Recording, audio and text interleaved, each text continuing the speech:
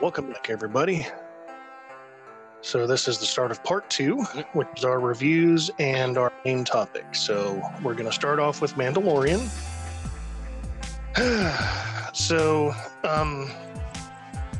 the dude on the wall. Okay, so I'll get to that when I get to it. So the episode starts off with the village alarm going off, and I say village because it seemed to be like a small village on this world with trees with no leaves and giant tadpole looking things that just eat trees like they're bamboo. So we got the troops coming out. There seems to be a lot of fog, and they're looking around, and then there's Ahsoka. So I have to say, I like Rosario Dawson. Like the second most attractive part of her is her mouth. Like those lips just, so she visually she looks like a very good adult Ahsoka. But I don't know why they keep calling her a Jedi unless something changed between Clone Wars and now, since she was kicked out of the Order in Clone Wars. Mm. But so we see her. She walks up to the. At least I think she did. She walks up to the gate, and the I guess the captain of the guard, who at first I thought was Bill Burr, but it turns out it's Michael Biehn. You would remember him from such films as the original Terminator. And so I'm seeing this, and I'm just thinking to myself, what the hell did they do to piss Ahsoka off? Well, we find out later. And I don't know if this is something the Force can do for you, but it seems like she can use the Force to make herself disappear. So we see that opening, and we cut to the Razor Crest, where Baby Yoda. You all right over there? I'm fine. Drinking from cup. Gotcha. I guess Baby Yoda's sitting on the dashboard, and Din's like, "I'm starting the landing cycle. Go get in your seat." Baby Yoda doesn't, and Din's like, "Go get in your seat."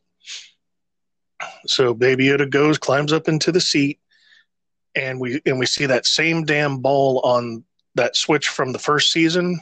And I'm like, is it back in your seat, Baby Yoda? But he wants that little ball, so he uses the Force to get it. They land, and he's walking down the landing ramp. Baby Yoda's got the ball, and he walks up to the village. And this next note that I wrote down, I'm getting a lib hate walls themed totalitarian vibe from this village. And yeah, pretty much. So he goes up to the gate. The village guard captain, greets him. I'm using quotation marks when I say that. And so he gets let in, and like any villager that's out there just kind of disappears. Like, he tries to ask what did he call her? A vendor. Yeah, he tries to ask a vendor for information, but she just runs off and shuts the door behind her. Then he turns and sees an elder Asian gentleman with 2 kids.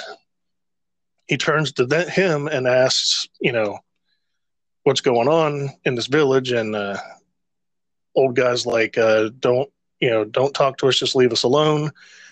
And then 2 of the city guards come up and say the magistrate wants to speak to you. So they're walking up to the magistrate's building, I'm going to say, or city hall, or whatever you want to call it. And there's 6 poles, 3 on each side, and there's 3 people in them. And it's I didn't know how quite to describe it, but it's like they're almost being crucified without being nailed to the cross. Like they're sitting there, and one dude looks down and is like, "Help me!" But then he starts getting shocked by the three rings that are, enclosing him in. Yeah, it's like it's sort of like, well, no, it's for you. For me, it looked like it was like a weird rendition of an electric chair. And any form of movement caused the shock. Yeah.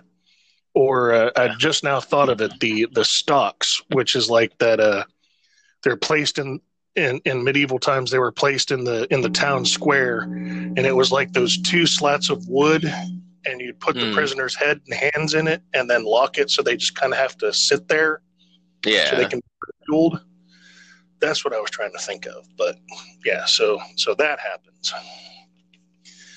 And Den is let into the magistrate building, and we see the magistrate.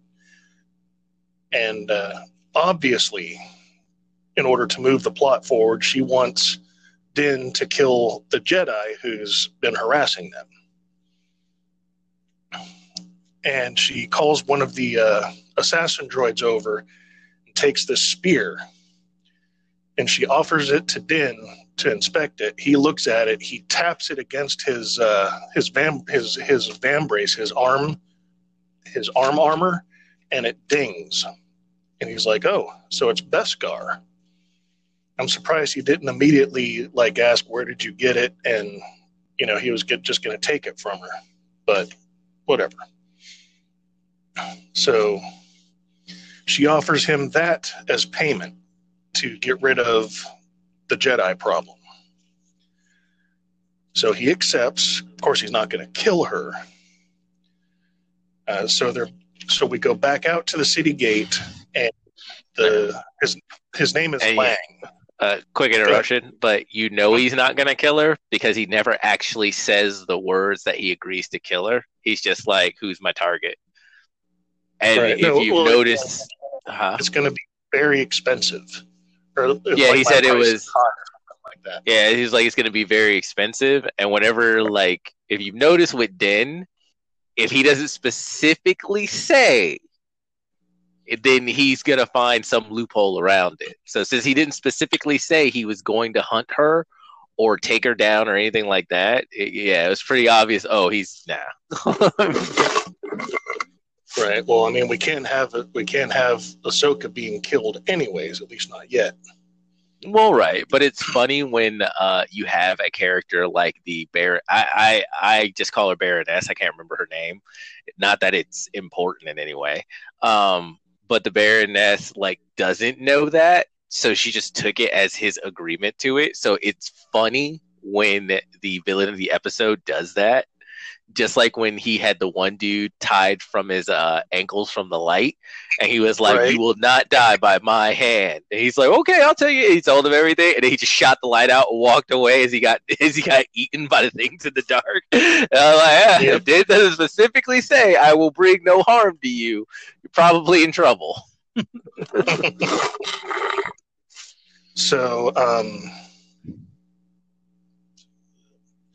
so we're back at the village gates, and Lang, which is his name, looks at Baby Yoda in the sling, and he's like, "What is that thing?" And Din tells him he keeps it for luck. And Lang's like, "Oh yeah, you're gonna need it." And so he goes into the woods, starts looking around. Now, I do have to say, the way they introduce Ahsoka in this episode was pretty cool. She wasn't fucking around when she ignites her sabers, tries to attack him, and I thought this was very interesting. I didn't know Beskar could deflect lightsabers. To my knowledge, there was only at least in the books, there was only one thing that could. No, that was Force. It stopped Force. but What? I found it as it was called Ysalamari. It was like this material that the enemies would use to stop force. Like it was like lead for X-rays. Like you couldn't a force user couldn't use the force past anything wrapped in it. Okay. So they meet. He tries to wrap her with the grappling hook, but she jumps over a tree and just slings him up on it. And the conversation, like the actual words they said, are escaping me. But he was like, I'm not here to hurt you. I'm here to talk about something." And she was like, "I hope it's about him," pointing at Baby Yoda. So we they Din is like off, like say like 10 or 20 feet away from them, and Ahsoka is just staring at Baby Yoda. Baby Yoda's staring back. She smiles a couple times, then gets up and walks over. And this is where we find out that Baby Yoda's name is Grogu. And that he was evidently alive during the Clone Wars. Now, my understanding is Mandalorian takes place 30 years after Return of the Jedi. So it would have to be older than 50. But, yeah. So Din is all like, "It was my quest to bring the child to you, or to the Jedi." And Ahsoka does that goddamn aloof, like Jedi talk, and she's like, "I sense much fear in him. I can't train him because of his attachment to you." And this and that. And then Din's like, "Well, I can help you with your problem if you'll, train Grogu and, take him off my hands."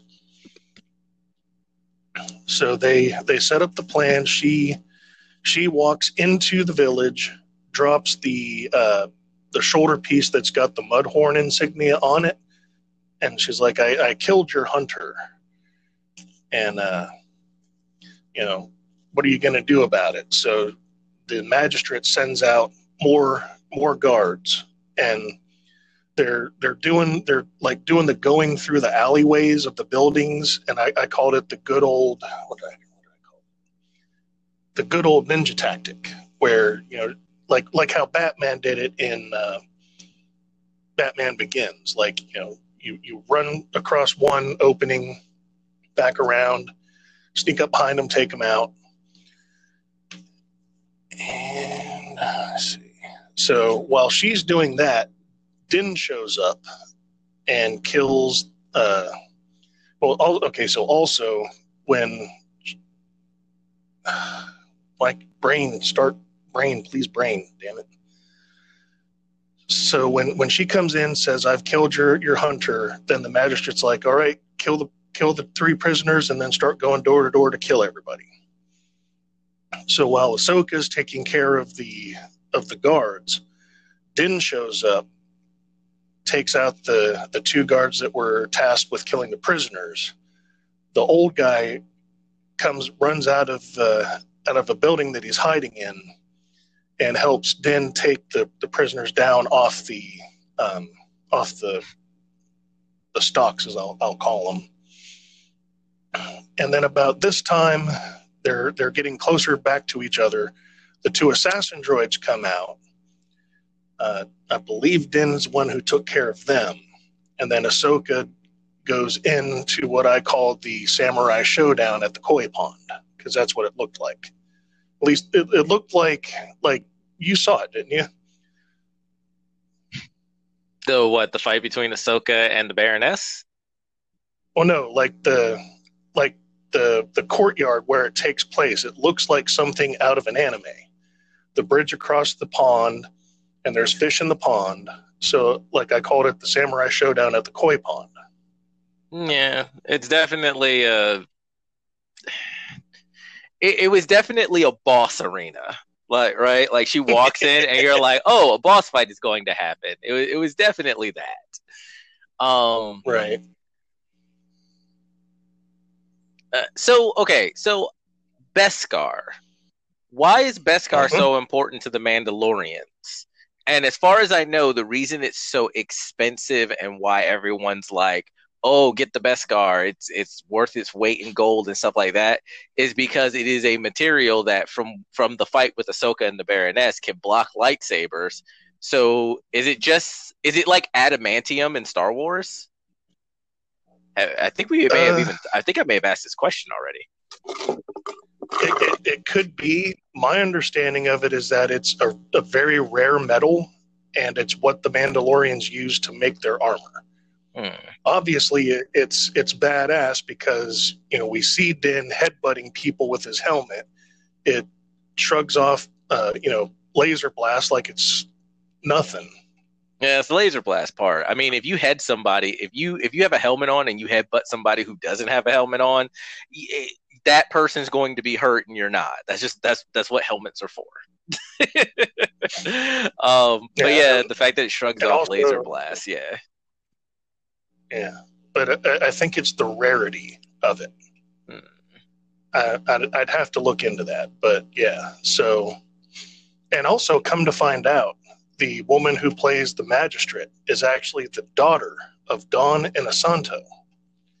And if you don't know who Don Inosanto is, he's like a grand master of the Filipino martial arts.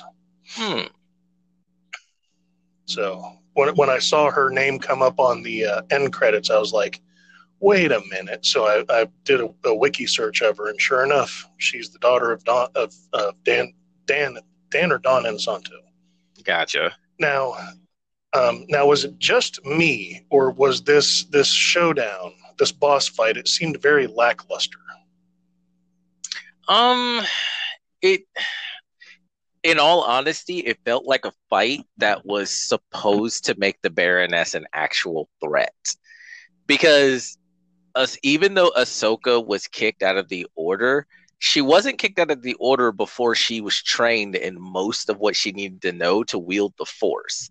So there were no like lightsaber throws, there were no Force pushes. Like there were plenty of times, like they showed her.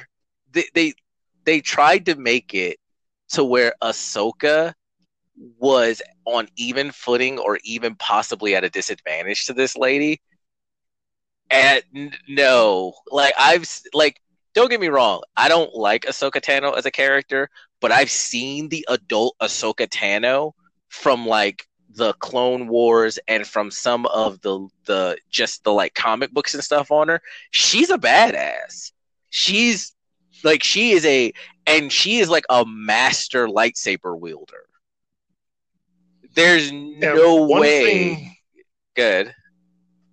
Yeah, one thing that really kind of irritated me, especially after having watched the Clone Wars, Rosario Dawson didn't actually use Ahsoka's preferred lightsaber style until she lost one of her sabers. And I was like, why is she not fighting like Ahsoka did? And then once she lost her saber, then she used the other one in the ice pick, reverse grip. And I was like, there we go. Yeah. Now you're doing it the right way. Yeah, unfortunately, I don't know enough about Ahsoka Tano to think if that is because she doesn't like to, because it reminds her of her time under Anakin. I don't really know, but that fight should have been immediately been one-sided. And the thing, they were trying to give us something that had some form of tension, yet the standoff between the like lieutenant of the Baroness and Din had far more tension than what they were trying to put into that fight. Because I was watching the fight and I'm just like, there are like several times Ahsoka should have already have defeated this chick. And right, you don't have to worry about lopping off a limb or anything because lightsabers instantly cauterize whatever they cut off. So she could have just cut off an arm or a leg and been done with this. And then I also like how when she does beat her, they then immediately cut away because it's obvious that they're trying to portray Ahsoka in this sort of heroic light. And I forget why she was kicked out of the order, but I'm pretty sure she was kicked out of the order because there are one or two times when Ahsoka gives in to the dark side, like completely, and she comes back. Like No, it was good. It wasn't that. It wasn't that. It was she had a spy mission she had to do on Coruscant. And even though she uncovered, like, it was someone high up, I think either in Coruscant someone that actually turned out to be her friend was an enemy. Like, I think I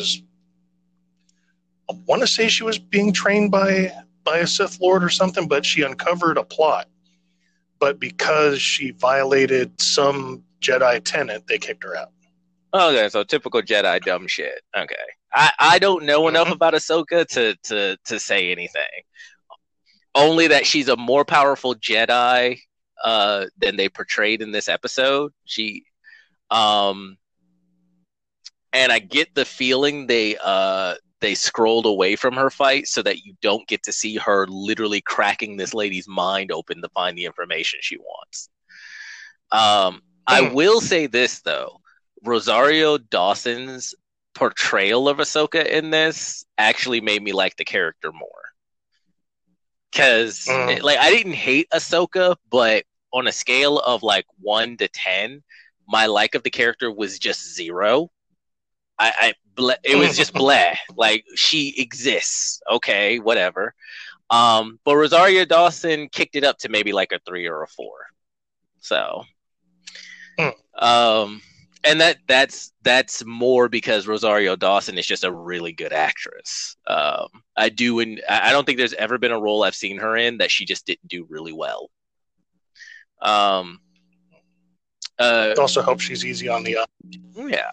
I mean, it's Rosario Dawson. The woman is beautiful.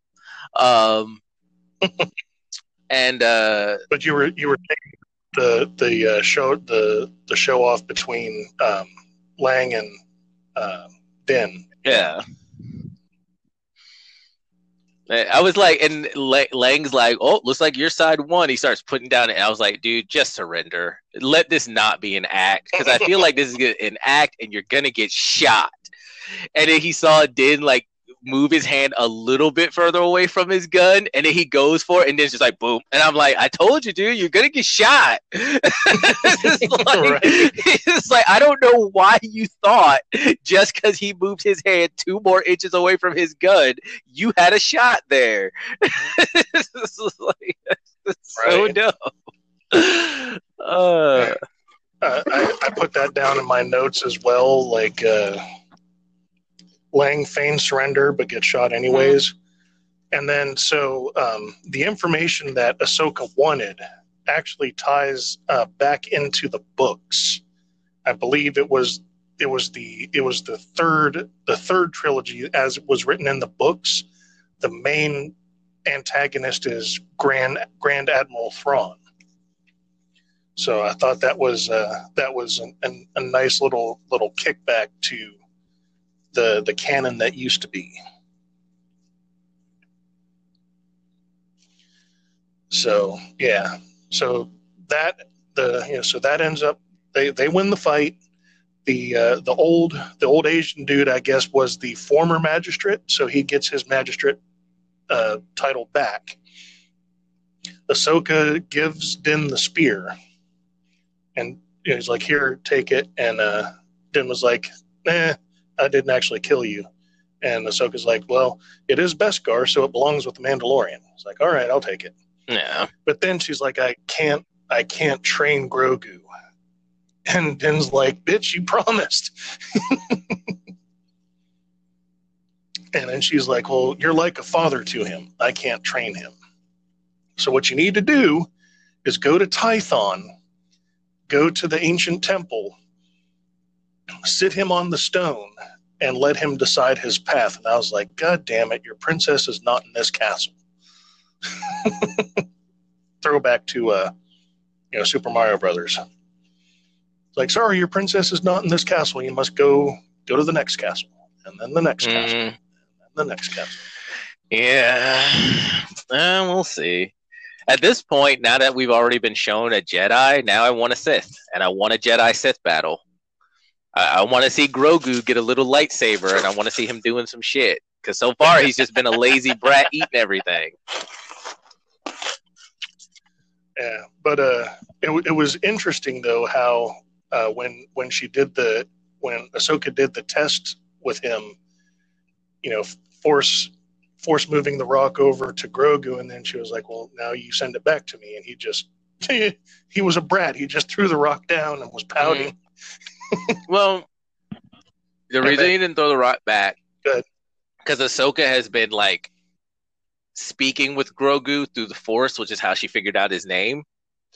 So basically psychically talking to each other, skimming each other's minds and of the such, which still doesn't give us a really good idea of exactly how old Grogu is, because he seems to be old enough to be able to understand what is said to him, meaning he's been a little bastard of a brat this entire time. Every time he did the opposite of what he was told, he was just outright disregarding what he was told because he could fully understand it. So that means he's old enough to understand, but he also seems to be young enough that he was traumatized when the Jedi, I think she said he was trained on Coruscant, right? Yeah, so when that whole thing went down, and since he was constantly told to keep his powers hidden, he has he's basically mentally blocked off his own powers, which is why he finds it hard to use them. So that means it sounds like he's between the ages of maybe like 9 and 14, I would say. Well, what I remember from the first season, when Din actually finds him, and he was like, the target's age was supposed to be 50. Like, he was supposed to be 50 years old. But then you remember Yoda in the original trilogy was 900 years old. Well, right, but if he's 50 years old, you'd think he'd be far more mentally mature. Like, maybe not like an adult maturity, but I don't know. It doesn't feel like he's mentally mature enough to be 50. But then, this is so like, like how elves, the way they age is different than the ways a human ages. Because like elves, right? But like what, Elrond, like 1,000 well, that's or something? true. But elves still mentally mature at the same rate that humans do. So even if an elf at 20 or 25 years old is considered the same age as, like, let's say a 6-year-old to humans, they still have the mental maturity of an adult 20-year-old.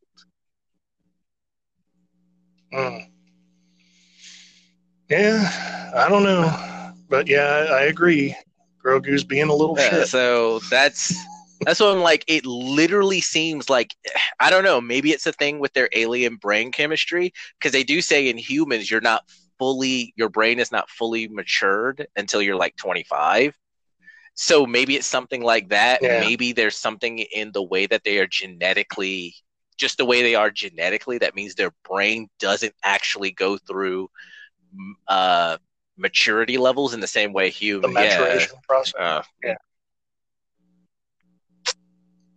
Which once again makes you wonder how the hell this species has survived as long as it has.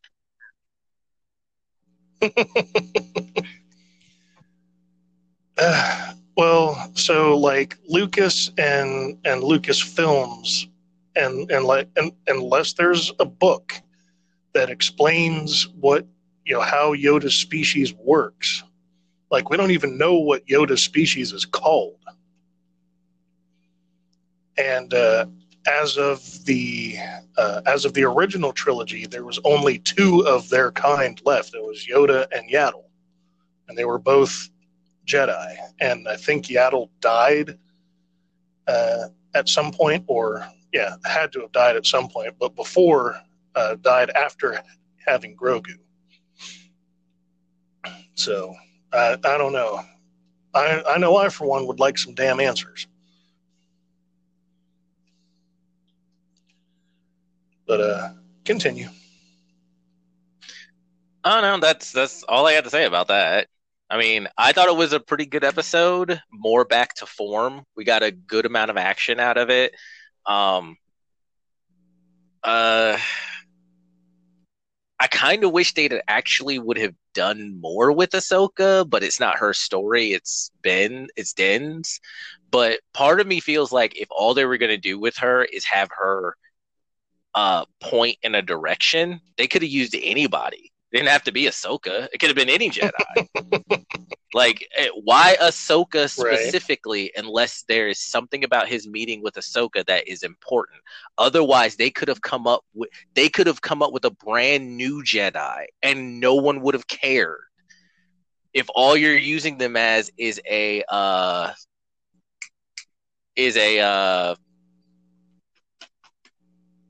compass, yeah. If all you're going to do is use her as a compass, who gives a fuck who the Jedi is that they ran into? Why Ahsoka specifically? Yeah. Because Ahsoka, regardless of how you feel about Ahsoka's character, she is prominently known as Anakin's Padawan, as his apprentice. So that is a big deal. That's a big deal in the Star Wars universe. She was Darth Vader's apprentice when he was a Jedi. That has always been a part of Ahsoka's identity. So why would you use her as just a compass needle? She's not anywhere near the most popular Jedis, like one of the most popular Jedis or anything like that. Why her specifically? Well, for that, we can go back to episode 3 when when Palpatine initiated Order 66 and killed basically all but, as far as we know, all but Luke, Yoda, and Ahsoka. As far as we know. And as far as we know. And she even said in the episode that there aren't very many Jedi left. But there are some left. Being right. big and so you could have used anyone. Hell, you could have used Yoda. That would have been a much beter cameo. I would have loved to have seen Yoda. But I guess he's dead. I thought he was one of the ones who survived. Is he dead by now? No. Yeah, he's dead. He died in Return of the Jedi. And this takes place 30 years after Return of the Jedi. Okay. Yeah, they could have come up with any Jedi. They could have come up with a completely brand new one that got overlooked. Hell, Grogu, isn't Grogu a completely new thing? And and we keep saying how they threw out all the books and all the other stuff that was really good about Star Wars. They made non-canon. They could have come up with a completely different Jedi that was canon that somehow survived or got overlooked. Could have been a Padawan at the time that had just finished their training or whatnot or whatever had happened, and they survived too. It feels weird that it is Ahsoka of all the Jedi they could have probably used or just come up with. It feels weird that it was Ahsoka. It's almost like if they had used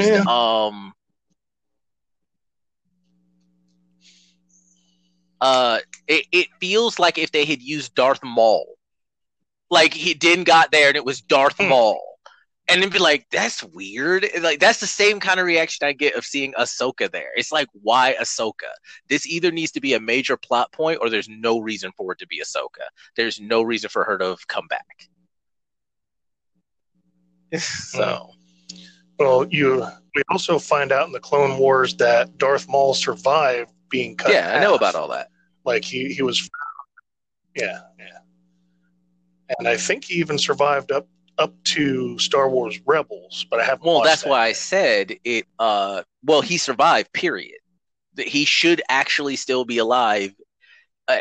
Outside of normal time spans, because I don't know where the current canon year is, but he is just alive. If he hasn't died of old age, he should still be alive. He was never killed. He was almost killed like 4 different times, but he was never actually killed. So he should still be alive, barring old age. Right. It just goes to show that good old Star Wars adage: if you don't see the death on screen, they're probably still alive.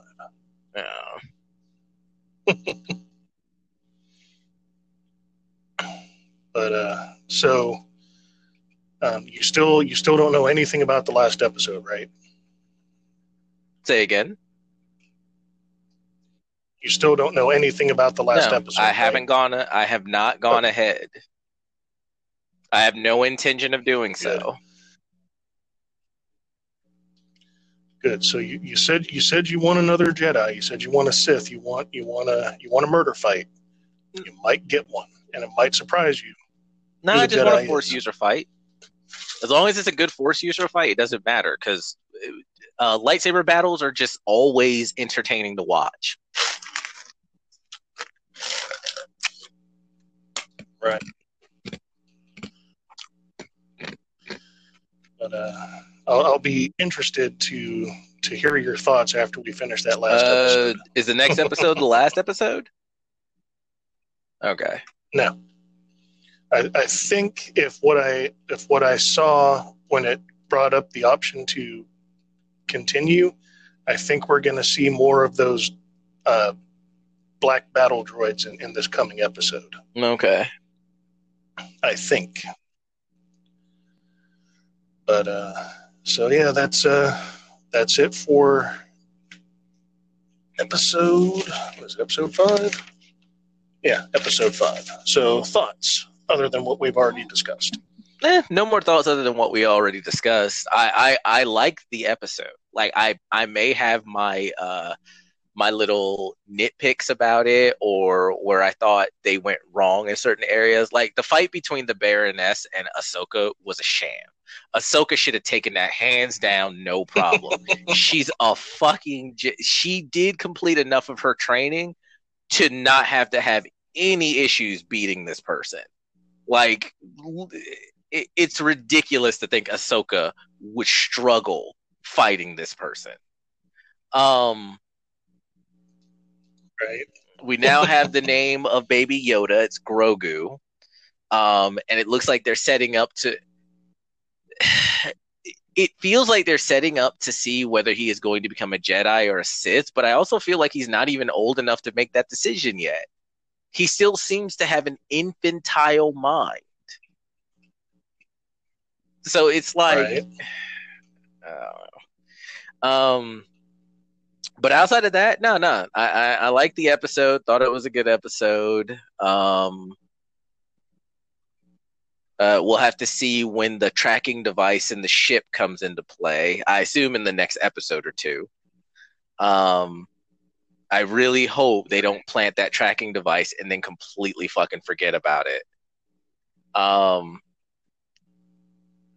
The Gina Carano thing, I bring this up again because there are now rumors that the person who plays Din might be leaving The Mandalorian because they fired Gina Carano. So the 3rd season is up in the air. It is just a rumor right now, but we don't know. So we may not get a 3rd season if he goes, well, fuck this politic bullshit, I'm out. Gina Carano is getting her own movie, and it is Ben Shapiro who is producing it. He's the one backing it, along with The Wire that he works for, but he's the one, as far as I can tell, putting up the brunt of the production. And he's letting her... She's starring in it, and she's either co-writing or lead writer on it. So... And directing. Yeah. So we'll see how that turns out. I hope good. Gina Carano is a good actress. I like her. I don't know. Like, I've never heard anything about her trying to write scripts. I've never heard about her co-writing anything. I've never heard about her submitting scripts of any kind. So we'll see how this goes. I don't know how much of a budget she's even getting, but a good director can make any amount of money into a good movie. So, well, I won't say any amount of money, but a good director can make a small budget still come out as a good movie. So we'll see. Right. But yeah. Oh, did you? Oh, a little bit more in news. Did you hear that now? The majority of the female cast from Buffy the Vampire Slayer is now accusing Joss Whedon of misconduct on the sets. I think I Yeah, did hear it's something specifically about the that. actress who played Cordelia. And then later in the season, there was the actress who played Buffy's little sister came out in support of Cordelia's actress, stating that when she was on the show, she was not allowed to be in the same room alone with Joss Whedon ever. And that does me an irritate because you know how much I like Firefly. yeah, That's one of his shows. Like that's his. Now, And, what's also weird about this is that all of the male actors have made statements stating that they support Cordelia and that they had no knowledge that any of this was going on. And I'm like, that's odd. Hmm. Yeah, it's like suspect. Apparently there was a lot of harassment and stuff like that going on as far as Cordelia's actress says. And y'all never nothing. You never questioned anything. Huh.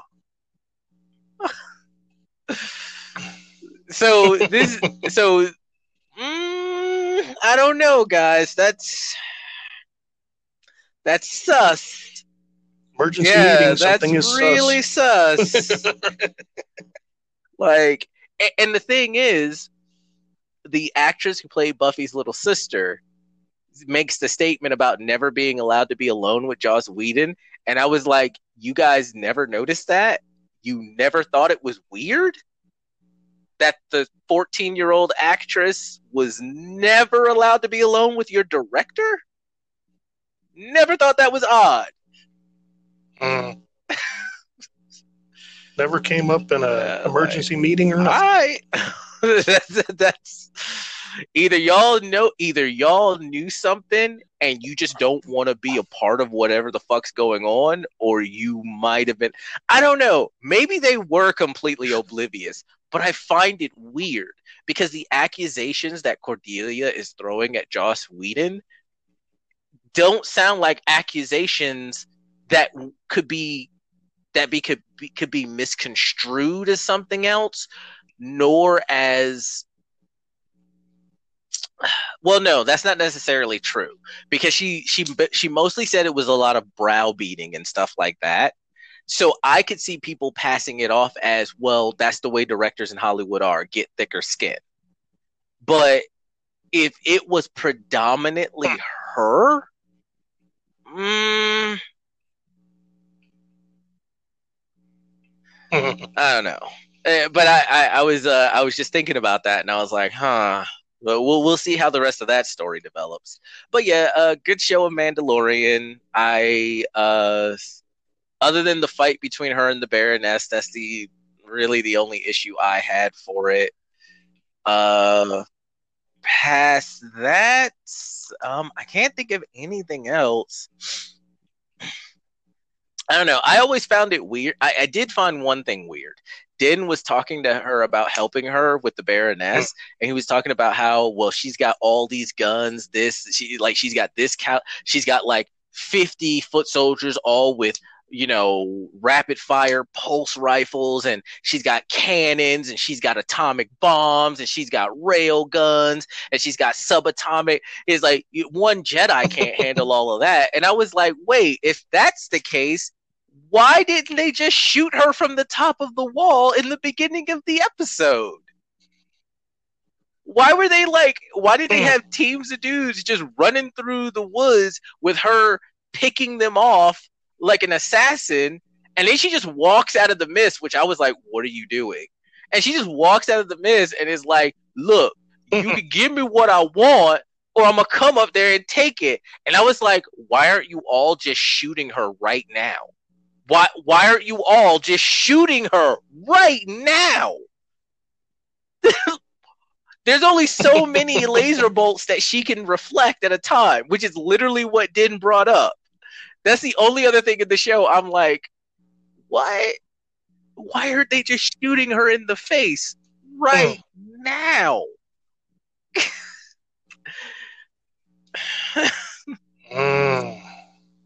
Yeah, I think you know why.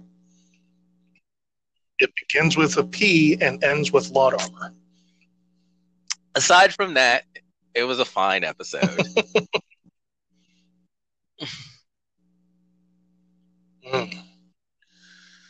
Well, let's go on then to Hannibal. And let me tell you, this was a fucked up episode. Ooh, it was a fucked up episode. Especially after what Hannibal got that neurologist to do. That was some fucking shady bullshit. Ooh. So, all right. So this one on this episode 10 of Hannibal, the killer has what's called Cotard syndrome, which means they don't think they're alive and they can't distinguish a person's face. So it starts with this lone girl who lives in a cabin coming home, I guess, from work, goes upstairs, goes to bed, starts hearing dripping. So she gets up, puts her robe back on, walks up into the creepy ass attic, sees that there's a hole in the roof. And the camera pans over so you see like 3 footprints before the hole. So she goes, gets some plastic, nails it up, then goes back. When she gets back into the bedroom, she notices watery footprints. So what's the first thing you would have done if you'd noticed watery footprints going up to your bed? Oh yeah, sorry. Yeah, she was looking at the wet footprints and she's following them with the flashlight, and I'm like, bitch, you know they're not yours. What are you doing?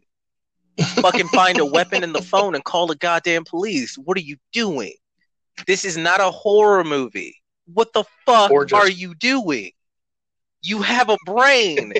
And then she gets to the bed and just gets pulled under the bed. And I'm like, wait, this isn't am I in the right series? Did I click on the wrong series?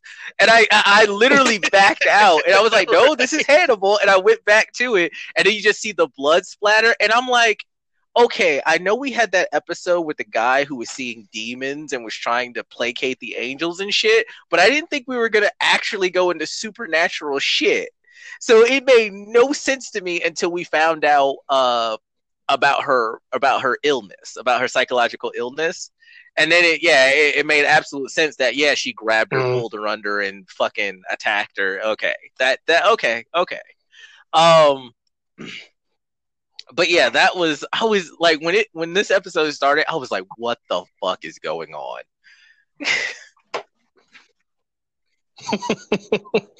and when she got pulled under the bed, I was like, what the fuck is this? It? Either that or Scary Movie. Well, scary Movie had not a pleasant ending for the clown. Either that or Scary Movie.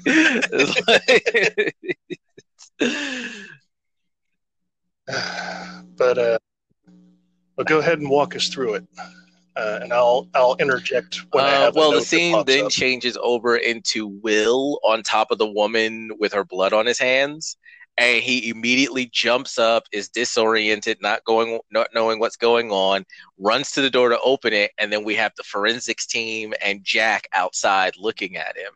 And it is, once we get our explanation of it is obvious he went into his dive. I call it like a dive.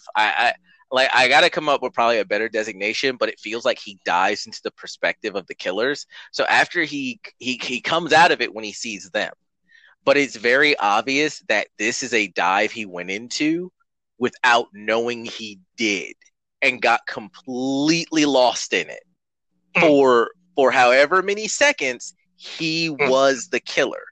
And this is what the entire show has been making everyone afraid of. That he would dive and then just come out of it, after he'd already murdered a bunch of people. Which is basically what happened. He contaminated the crime scene. Jack confronts him about it. But he doesn't really have much to say. He basically tries to wave it off as he has in the past, but he immediately goes to Hannibal to talk to him about it. And Hannibal then gets him to go and get an MRI, which is a scan of his brain. And he finds with another doctor, the one doing the MRI, that Will does have some form of mental disease. I'm not sure if it was a tumor or just a mental disease.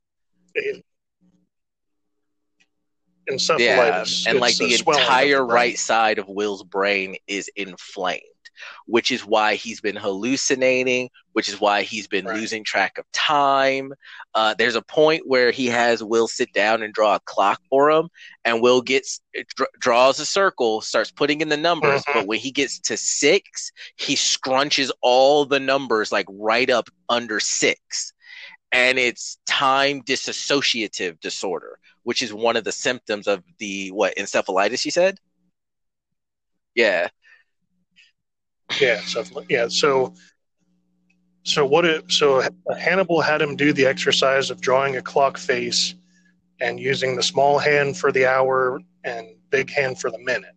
So we as the audience see Will draw a perfect clock face. And when he gives the notebook back to Hannibal, it's a circle, and then like Gerald said, once he gets to 6, all the numbers are scrunched towards like the 5 o'clock area, and like everything's off on like the hands are all like scrunched in with everything else. And the other thing, when Will comes into this episode, we see him coming back with a fish, and he goes to the kitchen table or the kitchen counter, grabs a knife and starts slicing the fish's stomach open. And we see like a pool of blood come out. Now, I've never scaled and gutted and cleaned a fish before, but I don't think blood comes out. And then that's when the term you're looking for is called a fugue state, when he disassociates. It's called a fugue state. So when he comes out of that fugue state, as Gerald said, he's at the crime scene, like over the corpse, holding the gutting. I want to say it's a gutting knife, but I could be wrong. And then he, like Gerald said, runs out, tries to run out the door, and Jack does not look happy. Yeah. So Hannibal and the doctor have like a small conversation where basically, I'm not going to go through it verbatim, but basically he implies that they should keep Will in the dark about his symptoms so that they can study him in the wild, because there's so little known about mental illnesses. This is a chance for them to study it in a live specimen and see what happens, right? Because scientific what was the exact way he said that? Scientific progression has to become more important than the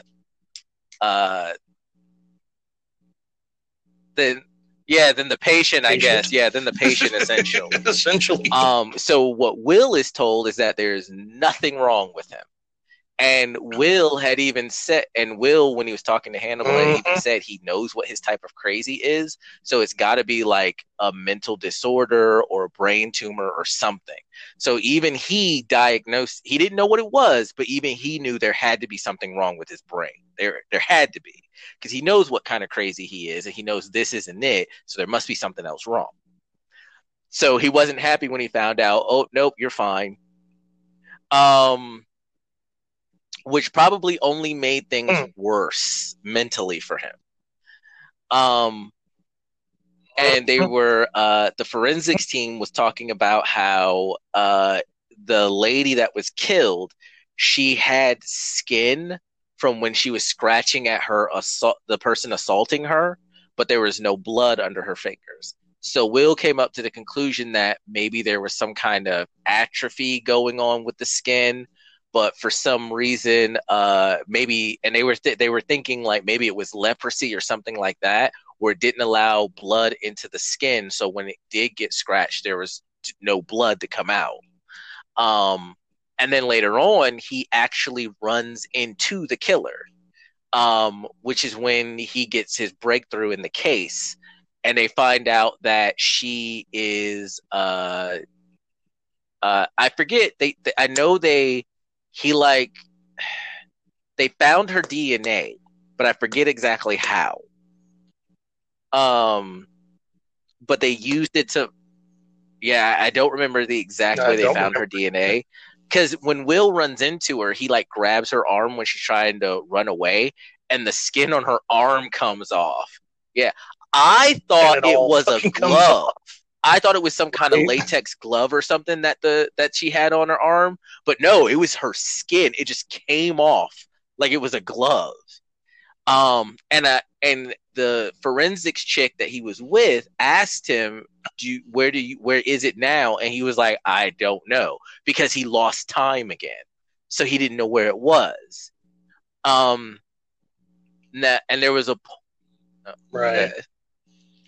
And I just want to say when he see, like, I thought that was just another hallucination, that he went back there and then, like, I thought all that was just another hallucination, but nope, that was the killer. And he took her fucking arm skin off. So yeah, that was interesting. Yeah. But yeah, continue. So cat's meow. They get her DNA and they find her mom through her DNA. And her mom talks about how the doctors did diagnose her with a mental illness, but they had no idea what it was. And her mom's kind of like talking to them, and she's like laughing here and there. And I think they ask her a little bit about that. Like, do you find this funny? And she's like, no, I mean, you must think me. And she was like, no, it was because they said that she might be dead. And her mom was kind of hoping she was. And they were like, you kind of hope she was dead? And she was like, it may sound like I'm a terrible mother, but I just wanted her not to be in pain anymore. It's like, and I went to all the doctors and I did everything that I could.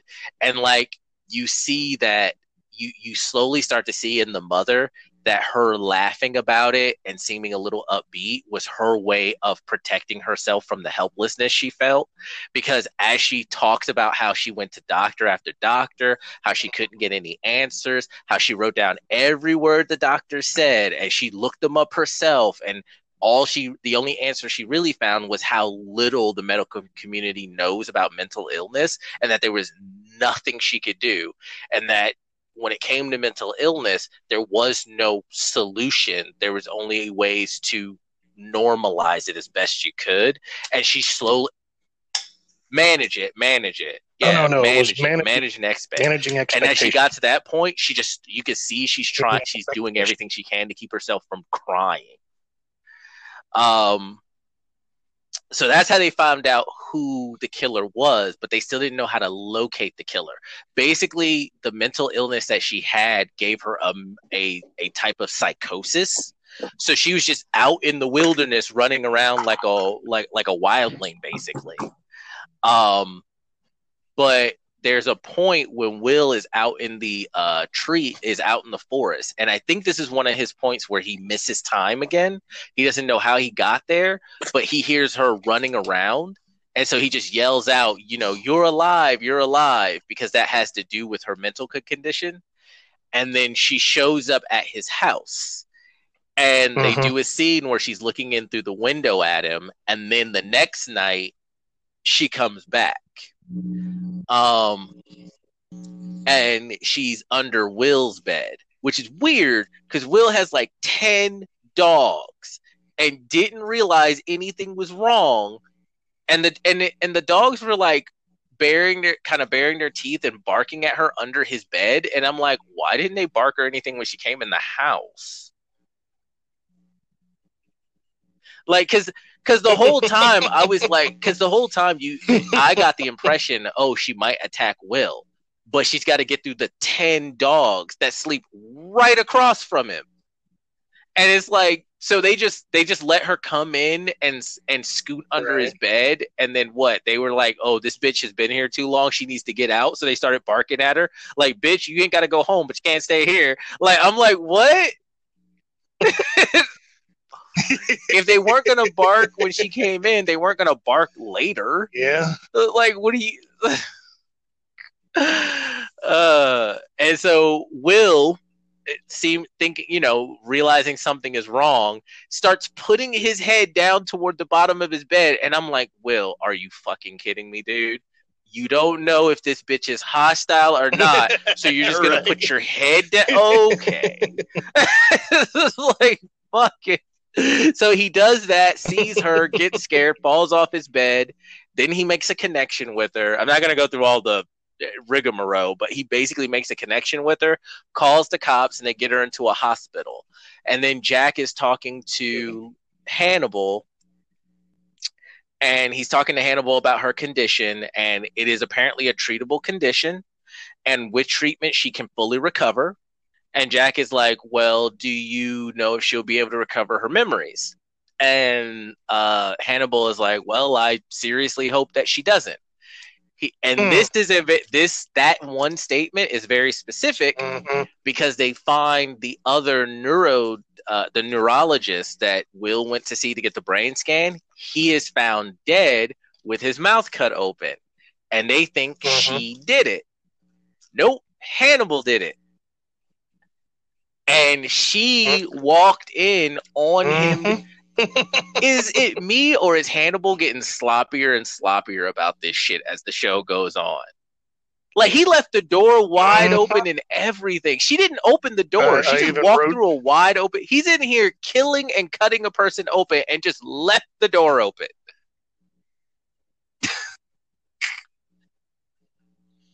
Yeah, I even put a note down after like my last note was body count stacking up. And I guess to use plot armor in Hannibal's favor, when Will went in for that other CAT scan, it was just him and the doctor at the practice. And so when we don't know the how it happened, we just know that Hannibal did it. It could have been he showed up after Will was put into the machine, and the machine runs for like 10 minutes or something, and he was like, hey, can we go back to your office? I need to tell you something. Stab, cut, and no one's the wiser except for Georgia. So, and he of course killed the doctor in the same way that she killed the lady, so it makes it seem like she did it. So he's hoping she doesn't get her memories back, so she can't rat him out. Even though from her perspective, she couldn't see his face, but it's possible she might recognize him. So, I think the only other thing... That shit was creepy. That shit was creepy, too. Like, when they showed Hannibal from her perspective, it was just like... and it was on purpose. That like, it was absolutely on purpose. Like, they wanted us not to see her. They didn't want us to see Hannibal how she saw him. They wanted us to see Hannibal, I think, how they wanted him to be seen by us. Right? Because Hannibal always has a mask on, and you never actually see him. And they talked about that, I think, in the last episode or the episode before last, because he's talking to his psychiatrist, and she says, I never really talked to you. I only ever talked to a mask or a mannequin that you present as yourself. I think that's specifically tied to that. Right. Nah, it could be. Could be. But and that was pretty much the episode. Jack confronted Will, letting Will know that he's his rock. He will always be there. He can always find stability with him, because he confronts Will over, well, if you knew this was getting really bad, why didn't you leave? And Will's like, well, do you want me to leave? And he's like, no, but if you needed to, why didn't you? I think it's because this job gives you a sense of stability. So, but let me be like, I'll be that stability. I'm that stability. So when you find yourself wandering off and getting lost, I'm here, right? Which was a good scene. And that was pretty much the end of the episode. It was a good episode, but once again, it really feels like they are. It feels like it feels like that villain who is always portrayed as being very smart, very cautious, always a step ahead. And then slowly over time, for just some odd reason, he makes a shit ton of mistakes that he shouldn't be making. Yeah, and then that's how he gets caught. But you made him make a bunch of mistakes that he shouldn't have made. If you're going to kill someone in their office, you don't leave the door to the like the light in the hallway was on, and then he left the door open, and I was like, you don't know if anyone else is showing up that night. Was the door even into the facility closed and locked, or did you leave that open too? It's like just really dumb mistakes. Like the fact that he never noticed what was it, Tobias, the violin killer? The fact that he never noticed he was being followed by Tobias. Like, if you're going to kidnap someone to kill them and harvest their organs for food, and you're going to take them to a secluded location, you must always, like, you would always think you'd be paranoid enough to always be looking for anyone who might be following you. Like, or maybe that's just me, but I feel like, right. It just a lot of like really weird mistakes, and the thing is, it's a lot of weird, it's a lot of uncharacteristic mistakes, because in all the murders up until that point, he never made a single mistake, not one. The entire thing with Abigail killing the one dude, even though it was in complete self-defense and easily, like, yeah, the public in large may not have seen it as self-defense, but he was right there. The easiest way they could have handled that situation is been like, nah, I walked in and the dude had his hands around her throat and pinned against a wall. And then, yeah, she fucking stabbed him. Anybody would have stabbed him in that situation. He was the dumbass for grabbing her and slamming her up against the wall when she had a knife in her hand. He screamed, "Stab me." So it's just dumb, really, really bad decisions that a person as intelligent as this shouldn't be making. So, right. I did still enjoy the episode, but I don't know.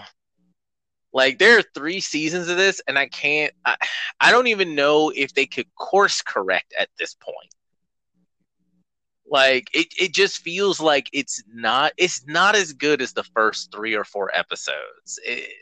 And it's mainly because they're trying to set up him getting caught. But they should have just made it, well, this is the shit he did before he got caught, and you go to the movies. That's what they should have done. They shouldn't be leading this TV series up to him being caught. I think that's the mistake that they're making. But I don't know. Maybe I'm wrong. Maybe we'll see something better at the next couple of episodes. But this has been going on for like, what, the last 5 episodes, where cracks have been showing, where characters are just doing shit they shouldn't be doing.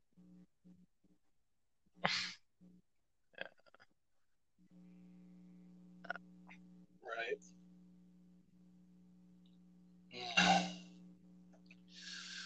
Yeah, hopefully.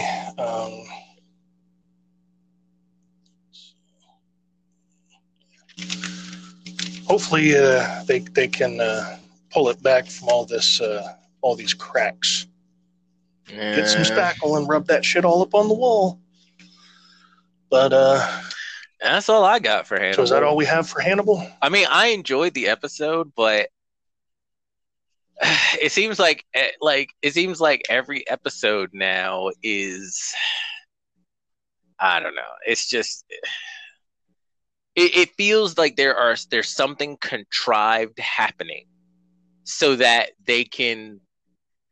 It's obvious that they're leading up to Hannibal getting caught, or at least it feels like it's obvious to me. Maybe that's not what happens, but it feels like they're doing contrived things. So when they go and then Hannibal got caught, you can always go back and see, oh, that he made that mistake, he made that mistake, he made that mistake, he made that mistake. That's why he eventually got caught.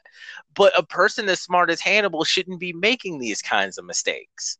Like, the clues that they get that allow Hannibal to be caught should be out of the blue epiphany moments, right?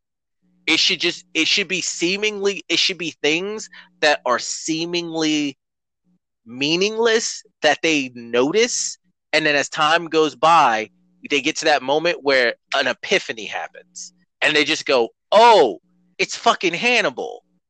Not he left the door open and the girl saw him, and now with her treatment, she remembers somebody of this stature and weight at the office where the one dude was killed.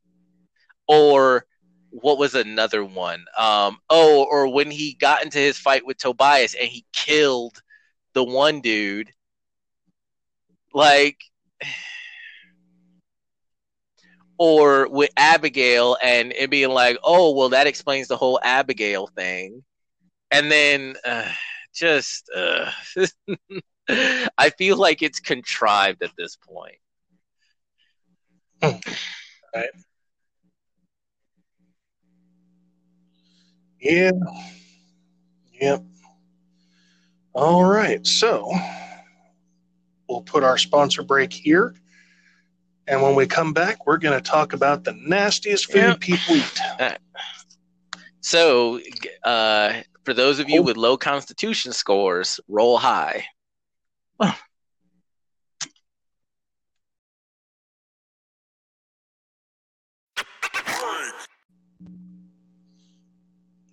All right, welcome back, everybody. So, as usual, I've pulled up 4 articles covering disgusting food. Gerald's got his list, so let's see. Let me look at this one.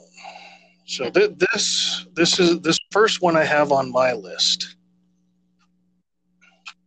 is cheese so gross it's been outlawed. It's called Casu Marzu.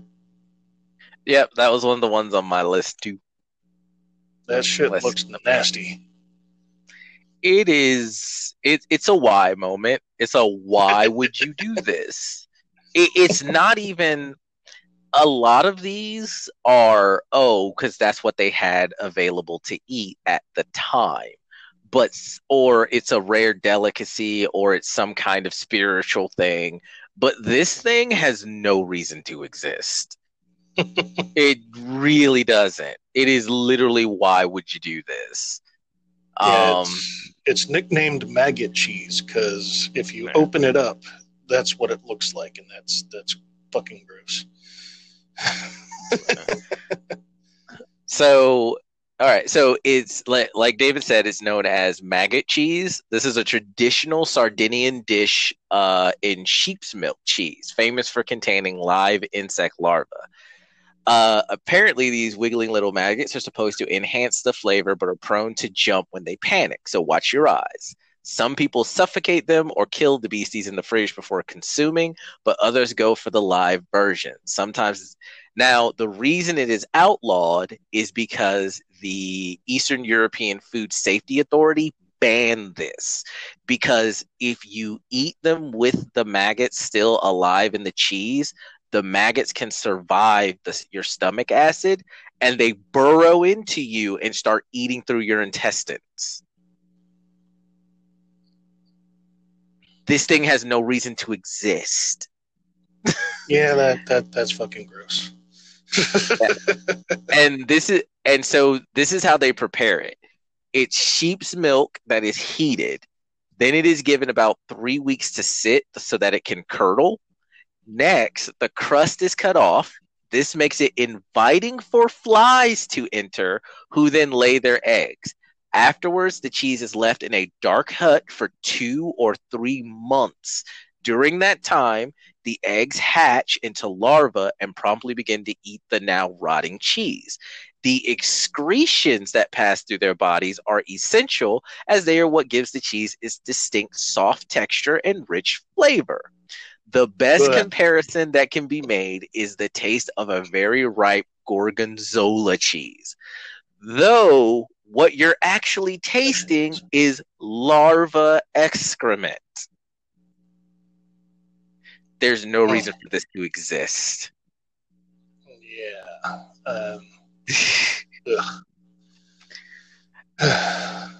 So the next one. Well, hold on. Now, this has been outlawed by the European Food Safety Authority. You okay? Still, I was talking to Christy. She just came through the door. But so the only way you could get this dish, if you even wanted to try it, would be on the black market. Also, if you're gonna go for the authentic live maggot version, you have to be really careful. It is said that you should eat it with your eyes closed because the maggots, when disturbed, jump, and they can jump up to 6 inches. I would also be worried about them getting anywhere on your skin because if a maggot is in your hand or lands on you in any way, it'll just start eating into you. It's what they do. That's why maggots are nasty and no one likes them. Yeah, this is Italy. This is an Italian thing that they came up with. So we're gonna take another quick break, and I'll be back. Oh, okay. Hold tight. All right, welcome back. So, yeah, maggot cheese, not my thing. What you got? Shouldn't be anyone's thing. Haggis from Scotland. A sheep's heart. Yeah, and you've probably actually seen this. The Scots will have like a big sort of Olympic Games day, and haggis is like always on sale. Yeah, the Highland Games where people hurl logs. Mm-hmm.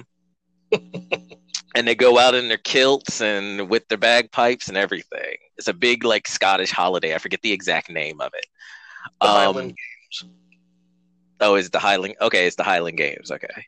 Yeah. Haggis is a sheep's heart, liver, and lungs minced and mixed with onions, oatmeal, suet, and seasoned with salt and spices, cooked inside of the animal's stomach. Though haggis is primarily thought of as a Scottish dish, its recipe has been recorded as early as 1430 C in English records, and often was served with turnips and potatoes. Clarissa Dickinson Wright wrote in her book, The Haggis, A Little History, that haggis was invented as a way of cooking quick spoiling offal near the site of a hunt without the need to carry along an additional cooking vessel. The liver and kidneys could be grilled directly over a fire, but this treatment was unsuitable for the stomach, intestines, or lungs. Chopping up the lungs and stuffing the stomach with them and whatever fillers might have been on hand, then boiling the assembly, probably in a vessel made from the animal's hide, was one way to make sure these parts were not wasted. Haggis is traditionally served as part of the Burns Supper on or near January 25th, the birthday of Scotland's national poet Robert Burns. Burns wrote the poem addressed to a haggis, which starts, "Fair far your honest sonsy face, great chieftain of the pudding race." In Burns' lifetime, haggis was a common dish of the poor, as it was nourishing yet very cheap, being made from leftover parts of sheep otherwise discarded. So even though this is like one of the world's most, what is the word? Repelling No? dishes. It actually doesn't sound too bad. I've always wanted to try haggis. Mm. But Mm. I can honestly understand why other people would not. I've always wanted to try it, but I can absolutely understand why other people would not. And it was a food that was eaten by the poor, like during a time when it was highly nutritional and was very cheap. So it was a primary food of the poor. So yeah, like when things get tough, you end up eating things you didn't think you'd eat. So that's understandable. There's also vegetarian haggis. Mm. Um, and in 1971, it became illegal to import haggis into the US from the UK due to a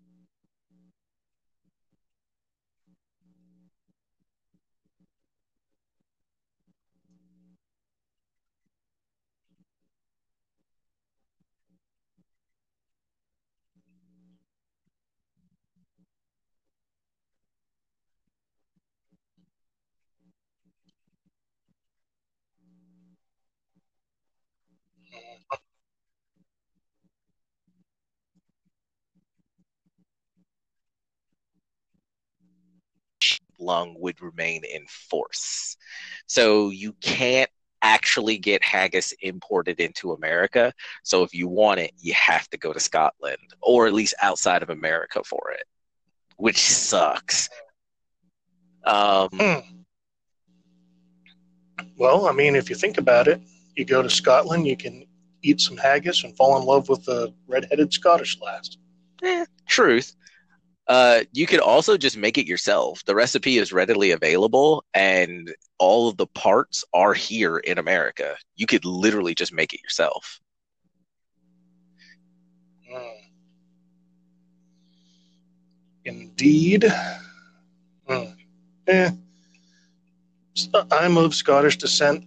I don't know. I might try it, maybe. Eh, I don't normally like sausage either, but that's just me. So this one I heard about on, I think it was last week's Is We Dumb podcast.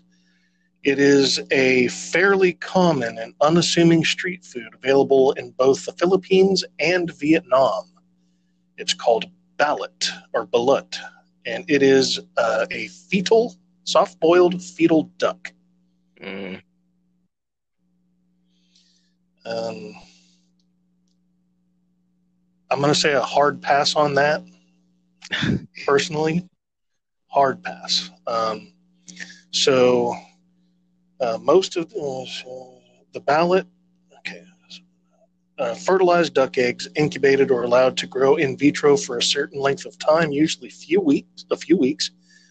Peel back the shell, and along with a typical soft-boiled eggy interior is also the small inert body of a fetal duck, small bones, feathers, beak, and all, and some more developed than others. Most accounts suggest slurping it right from the shell with a pinch of salt. Mm. You know, Um, it is a little not is a little it makes me a little nauseous how many of these dishes require how a lot of these foods require you to slurp them. Like right. and a lot of these foods are acquired tastes. And as I said before, if it's an acquired taste, you shouldn't be tasting it. Yeah. Yeah, but Dan Cummins, the one of the hosts of the podcast, said he tried it when he was over in the Philippines. Mm-hmm. Said it was disgusting. Well, I would assume so. I would heartily agree with him, and as I said, hard pass. uh, hmm. So, second on my list, tripe, which is tried all over the world. Tripe is the stomach lining of various animals with a sponge like honeycomb texture. Looks like some weird kind of sea plant life and has a peculiar and not entirely appetizing rubbery texture. Served up with various sauces to add flavor or simply with an accompaniment like onions. Although tripe can be gotten from sheep, goat, or even pig, the most common source is the cow, of which the only first three of the four stomachs are used. Of these, the reticulum or honeycomb tripe is the most preferred. Did I do that? Now, tripe, the more I read about it, sounded more and more and more like chitlins, which is the intestines of pig, which is pig intestines, which is also one that I'm gonna throw on the list because when you it's basically cooked pig intestines is what chitlins is, and I don't know if you've ever smelled chitlins, but it literally smells like burning shit. It is disgusting smelling. And I can imagine. My own family actually likes to eat it. I can't, the first time I smelled it, I was like, I'm not eating that. And they were like, come on, at least try it. And I was like, I am not eating that. That does not smell like food. That smells like the stuff you throw in the garbage after food has been made. No. So, to this day, I have never eaten it because it smells like garbage. I can't say I blame you. So, yeah.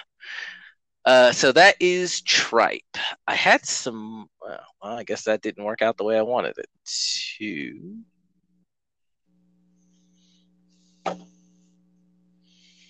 Very weird.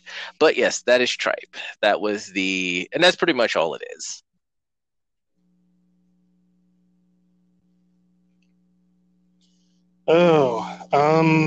So coincidentally enough, number 9 on this list could be the reason why we have a certain pandemic going on, or not. No. Depends on bushmeat, who you believe or bat paste. No. So, first, net a bunch of flying mouse, fruit, or fox bats in a remote village. Drop live into a pot of boiling water or milk. Roast to desired doneness. Chop and make into paste with Thai herbs and spices. Or when you have an abundance of fruit bats, try this optional fruit bat soup recipe. Bats are a part of the native cuisine in Thailand, China, Guam, and others, but they are considered notorious disease carriers. Yeah. Again, I'm going to say hard pass on that. Mm-hmm. But there, when the whole coronavirus thing first started, among the rumors of how was someone ate bat soup in Wuhan, and that's how it transferred from bat to human. And yeah, no, thank you. I think the most. Well, okay, so I've had bison. I think I've eaten camel. I'm not sure. I think that's about as adventurous as I'm going to get when it comes to food. But should you eat camel, though? Well, they said it was steak. We were in Kuwait. So they tricked you? Well, it could have been regular beef, but we always jokingly called it camel steak. And honestly, it didn't taste like steak that I know. So take that as you will. So, yeah. What you got next? Next on the list is tuna eyeballs, a delicacy of Japan. Although it sounds nasty, apparently it's rather tame, tasting pretty similar to squid or octopus. Cooked, fried, stewed, or lightly steamed. The strange thing is that this is not a dish born in ancient times, as one would think, nor in times of poverty in which everything becomes food. The tuna eyes have started to become a sought-after dish in the early '90s. Previously, they were thrown away as the rest of the world would. Their success is due to the fact that they seem to contain a high concentration of decoxahexaenoic acid (DHA). I'm not pronouncing that right. It's docosahexaenoic. DOCOSAHEXAENOIC. But DHA, or in other words, omega-3 fatty acids. In the '90s, Japan media said that according to experiments carried out on animals, the DHA would increase the cognitive abilities of the mice. The conviction that eating tuna eye, you will be more intelligent, spread the daily use of this strange ingredient. As we all know, omega-3 is truly good for the brain, and it is found in many other dishes and in almost all the fishes. Tuna eyes are served in various places around Japan and East Asia. There are many preparations for this dish. Most widely, it is boiled in water and seasoned to taste with soy sauce, sugar, mirin, a rice wine. The flavor is similar to a hard-boiled egg seasoned to taste. Also, I saw a picture of these things. They're literally like the size of plates. Because the tuna that they cut them out of are like those huge fucking tunas. Yeah. So the eyes themselves are the size of small plates. I was like, holy shit. I thought they'd be like grape sized, right? Like a normal fish's eye. You can just pop them. But no, this thing is like a full meal.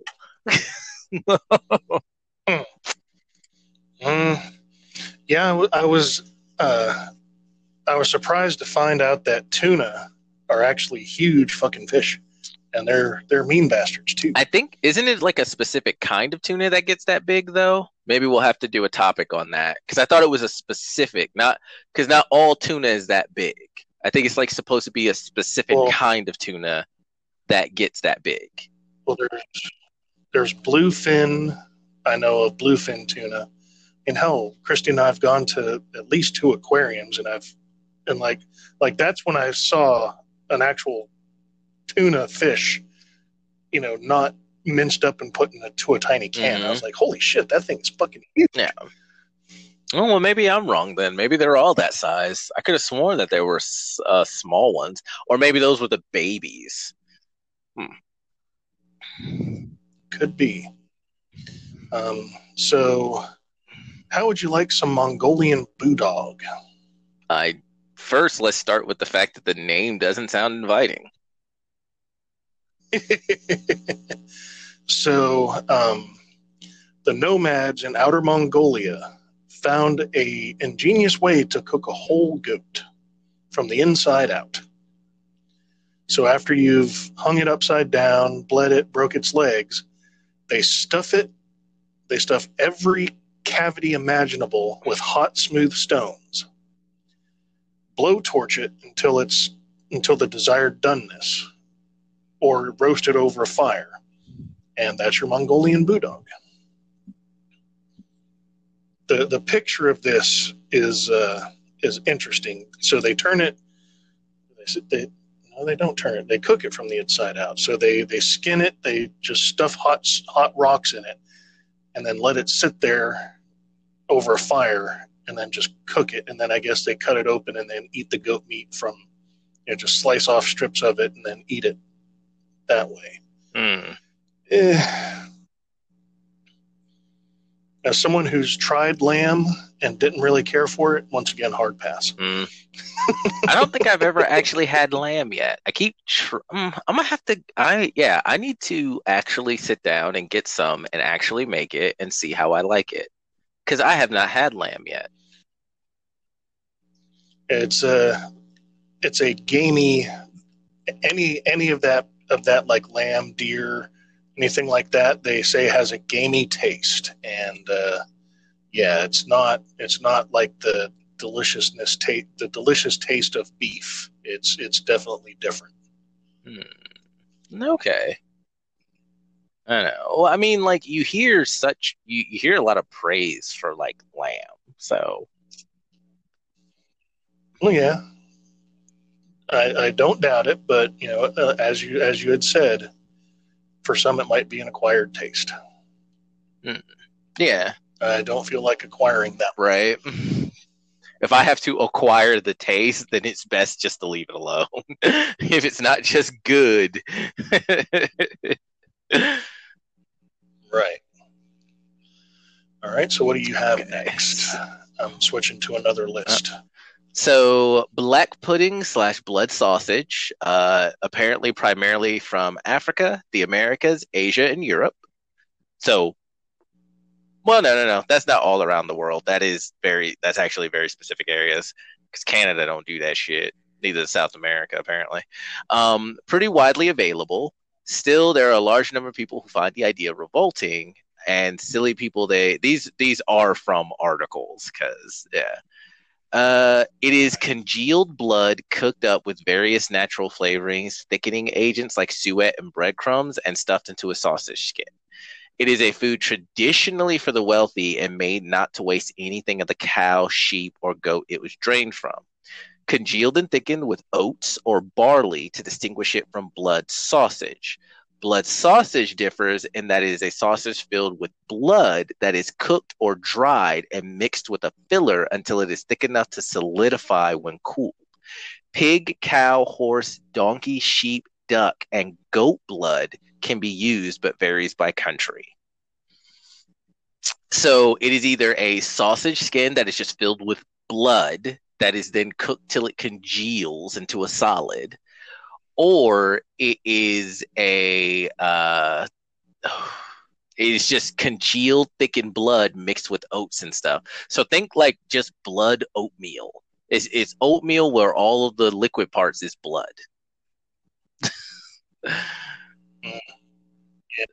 I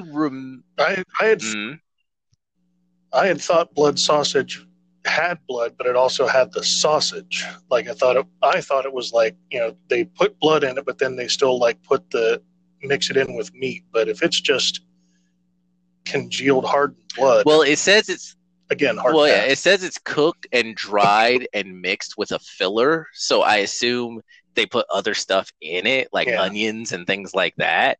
But for the most part, it is mostly, just the congealed blood. I remember a time when I heard about blood sausage and I was like, I'd like to give that a try.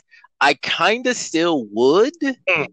It doesn't necessarily sound like it sounds gross, but it doesn't sound bad. It's not like fucking maggot cheese, right? Where no part of that sounds like it should be consumed by a person. Like this just sounds like this sounds gross, but it doesn't sound like it would be bad. So I'd actually like to try it just to see what I would think. Even tuna eyeballs, it sounds gross, but it doesn't sound like it would be bad. So I don't know.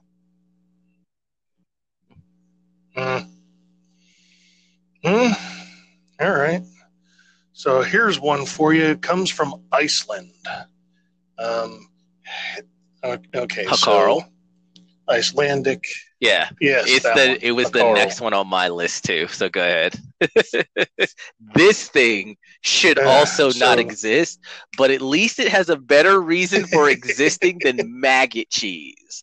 Like this has a better reason for existing than maggot cheese, but it also should have this should have been phased out a long time ago. So this is a decomposed shark carcass that tastes like strong cheese and smells like urine. Was invented by the Vikings in a time when they had to conserve as much food as possible. They developed a preservation technique that is still used today.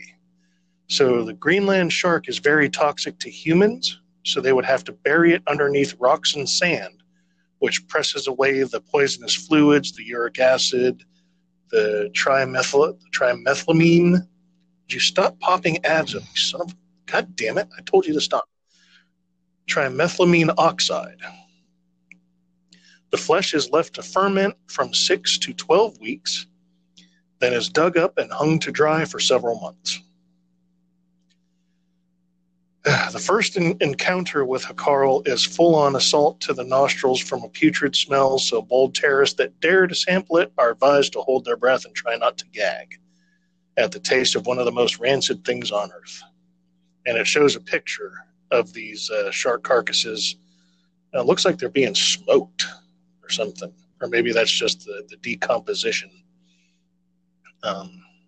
But yeah, again, hard pass.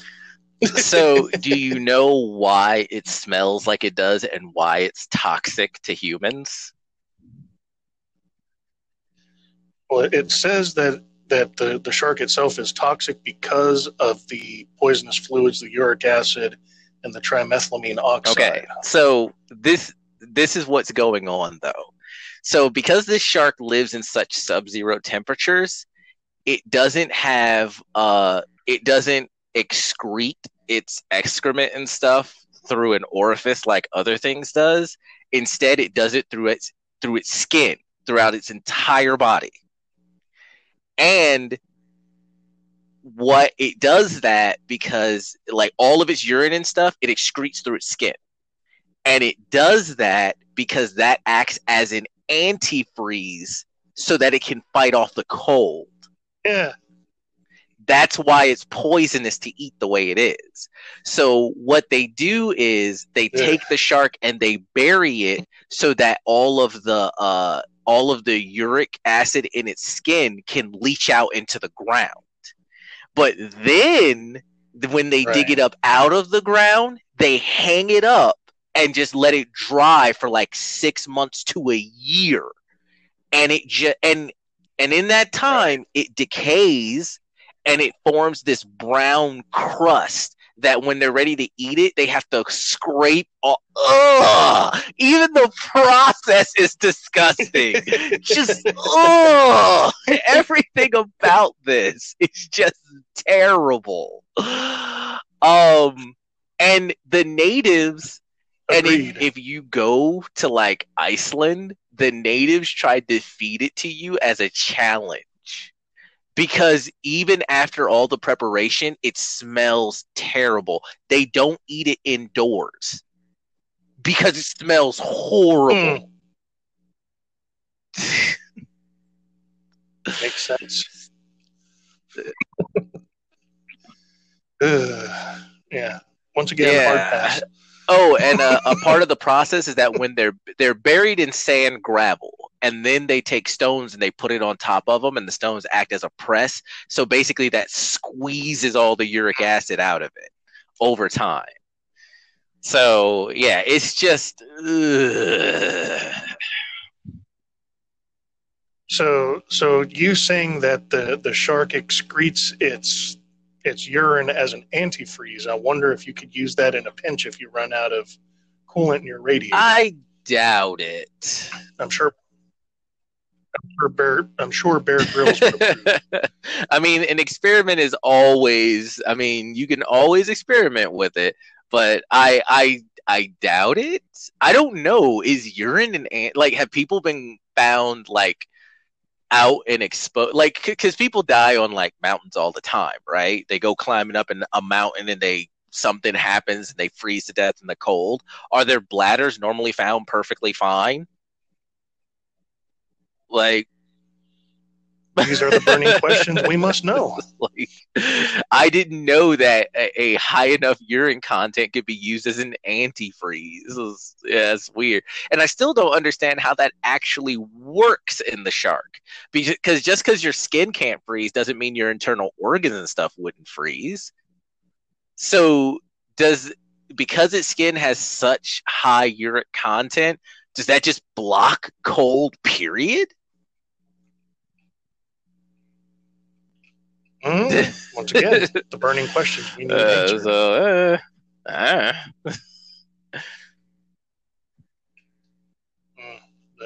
That was just one of those crazy. I wonder if that would be like a Bear Grylls approved survival thing, since he likes to drink his own piss so much.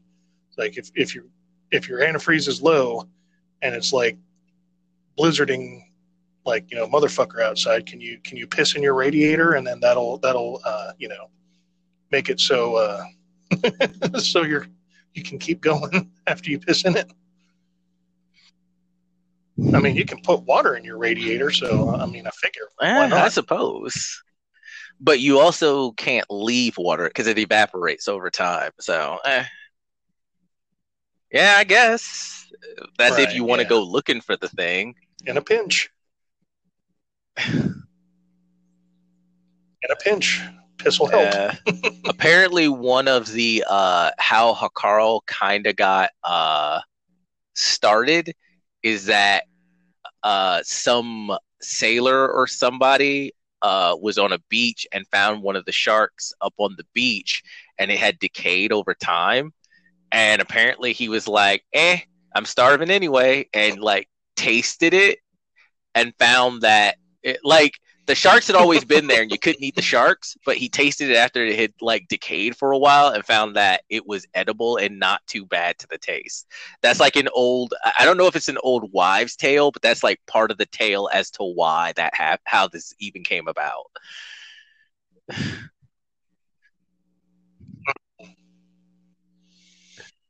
Even harder Yeah. hard pass. Yeah, fuck all that noise. All right, what you got next? Can't do a Carl, so surströmming, which is sour herring from Sweden. Baltic sea herring fermented with just enough salt used to prevent it from rotting. Mainly found tinned and brine these days. When opened, it releases such a pungent aroma that it usually needs to be eaten outside as well. The smell is often described as rotting eggs in an open sewage drain. It's most commonly eaten at outdoor and balcony parties. There are many theories as to how surströmming became part of Sweden's culinary culture. The most colorful story traces its roots back to Swedish sailors in the 16th century. The sailors were running low on salt, which was commonly used to preserve food, and their barrels of herring began to go bad. They sold the rotten fish to some locals at a Finnish port, but a year later, when the sailors returned, the Finns requested more rotten herring because they had enjoyed it so much. This prompted the Swedish sailors to try it themselves and produce more of the fish.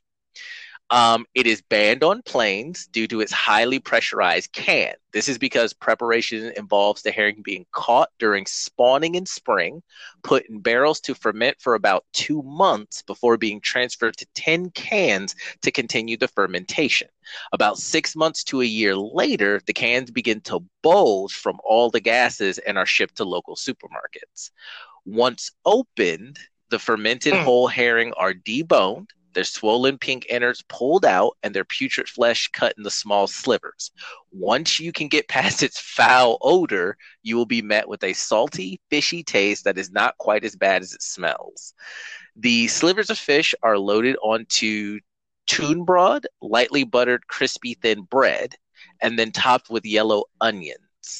Dills mandapultis, which is sliced boiled almond potatoes, and a fatty fermented milk similar to sour cream called gradfil. These condiments help tone down the fish's strong taste and make it more palatable.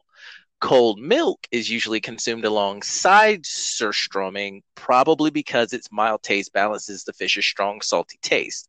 At parties, Pilsner's beers, schnapps, vodka, and aquavit, a 40% distilled alcoholic beverage made from potatoes or grain, are often served as well. A museum was even dedicated to this fish. It's the Fiskevestis Sostromys Muset. I know I butchered that. Is located 30. Yes, thank you. Is located 30 kilometers north of the town of Ornskodolsvik, along Sweden's high coast in the small fishing village of Skepsmane. The museum has a permanent exhibition where visitors can learn more about the history and preparation of the fish, get a whiff of the smell from its sniffing box. Why? Why would you do that? Learn how herring communicate with each other, admire a display of various antique cans of the fish, and listen to some Swedish drinking songs that are often sung while consuming surströmming. So it's just fermented fish. Um, from everything else that I read, it sounds like they are akin to a big brother of sardines on pizza. It's kind of like that. It's like a super strong sardine. Hmm. And Yeah, another thing I've not eaten, and I've will tried not eat. sardines. I thought they were okay. I couldn't eat them, and I haven't eaten them since the first time I tried them. I was like, I want to say 14, and I was over at my brother's girlfriend's house, and her family was all over there, and we were all hanging out, and they ordered pizza. And I had been for the longest time wanting to try sardines. So they ordered half of a pizza with sardines on it so I could try it. And I bit into it and was just like, nope, can't do it. It's like sardines are so salty. And like if you know what like a fish flavor is, like there's fish you eat, but it doesn't taste like fish, right? Like and the only way I can describe what I mean by fish that don't taste like fish is like when you're eating sushi.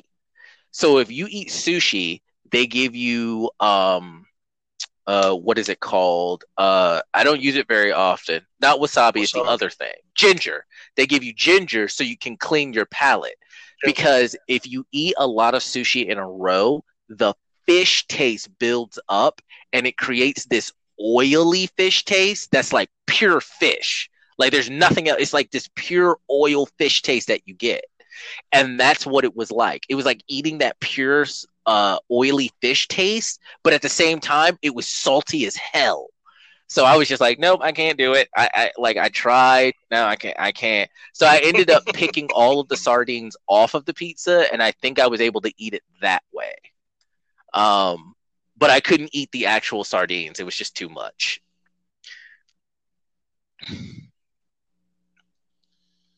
Yeah, yeah. Um, Now I've had sushi. I've had tuna sushi, and it's not bad. I would eat it again as long as it doesn't have extra wasabi nastiness on it. I do not like wasabi. That shit is it's horseradish, but it's Japanese horseradish, and like it's a chalky, super spicy kind of taste to it. Not for me. But yeah, so just a second here, and I'll pull up the next one.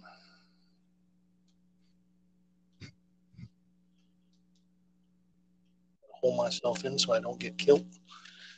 So this one, I'm going to go ahead and tell you it comes from China.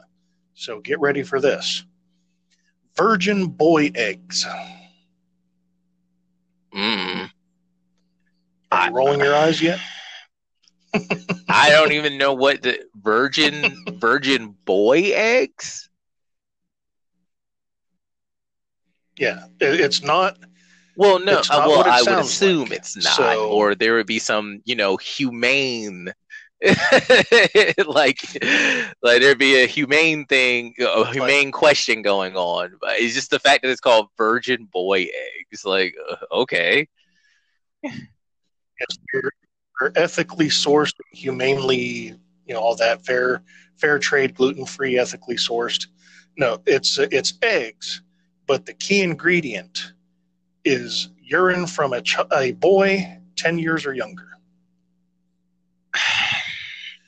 So buckets of boys' urine are collected, right? get on with it. I have no comments for this. I just want to get through this one as quickly as we can because, ugh, just continue.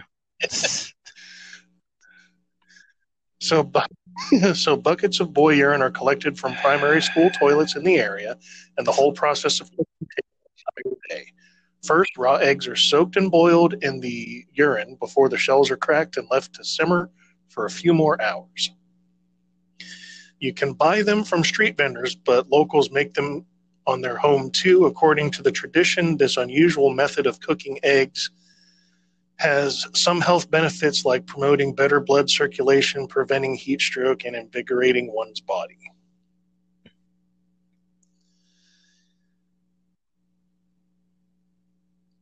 China.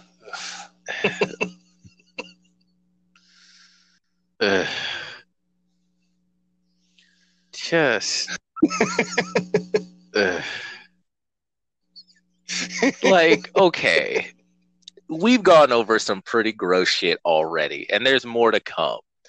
I don't think there's anything on my list or that I have read that goes as far as we collect the pee of a 10-year-old boys and soak eggs in them to eat. Though, no, there is one. There's the Limp Biscuit. There's that. That's the only thing that even comes close to this. Okay, I'm going to have you do that one next. You don't know what a Limp Biscuit is? That's not even on my list. I thought everyone knew what that was. Oh, okay. I know it's a band. An actual Limp Biscuit, and I hope I'm remembering this correctly because this is what I was told. An actual Limp Biscuit is a ring of men around a biscuit jerk off onto the biscuit, and whoever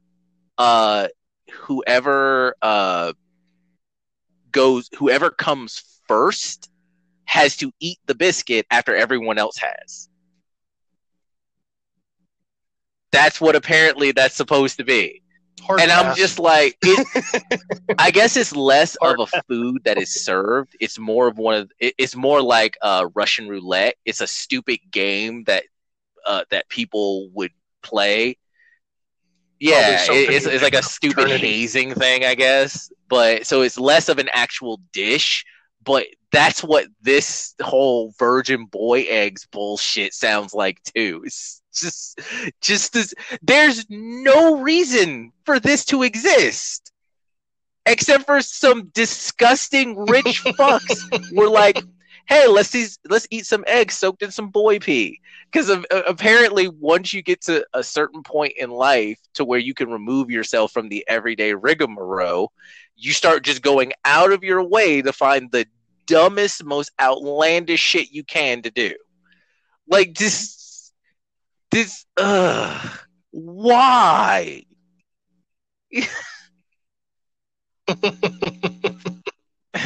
But why though?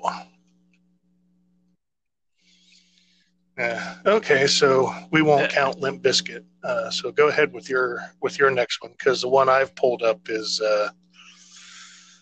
going to be another hard next pass on my for me. list is the century egg, also called the 100-year-old egg, also called the 1,000-year-old egg, from China. It's neither a century nor a millennium old, but this egg is pretty rotten. After being preserved in a mixture of clay, ash, and quicklime for a few months, the yolk turns a dark green or even black and slimy, while the white has turned to a dark brown, translucent jelly. Apparently, it smells strongly of sulfur and ammonia, but tastes like a hard-boiled egg. It is said that a farmer found a naturally preserved duck's egg in a muddy pool of water and slaked lime. After surviving a tasting, he set out to replicate them manually, resulting in a delicacy that would endure for centuries as a comfort food in Hong Kong, China, and parts of Southeast Asia. Though its origin is undocumented, scientists estimate it dating back 500 years to the Ming Dynasty, since the process of making the egg has changed very little. To make the eggs, a vat is typically filled with a combination of strong black tea, lime, salt, and freshly burned wood ash, and is left to cool overnight. The next day, duck, quail, or chicken eggs are added to the mixture, and they soak anywhere from 7 weeks to 5 months. Considered to taste surprisingly velvety and succulent, and when eaten with ginger, it gains a spiciness. The eggs are also baked into pastries. Opened in 1921 as a dim sum restaurant, Hang Heung has garnered a following for their version of the eggs wrapped in a golden brown crust. The relatively simple recipe using a century egg, pickled ginger, puff pastry dough, and bean paste. The result is a crispy and buttery pastry shell with a soft, flavorful egg inside. The most critical part of the process is choosing the right egg, one that's not too hard or too soft. Now, this one sounds really gross. I will say that this one sounds really gross, but when you take into account that there's a restaurant that makes ones into pastry, it doesn't sound bad. But I'm with you, hard pass on this one. No, no, that doesn't sound like food.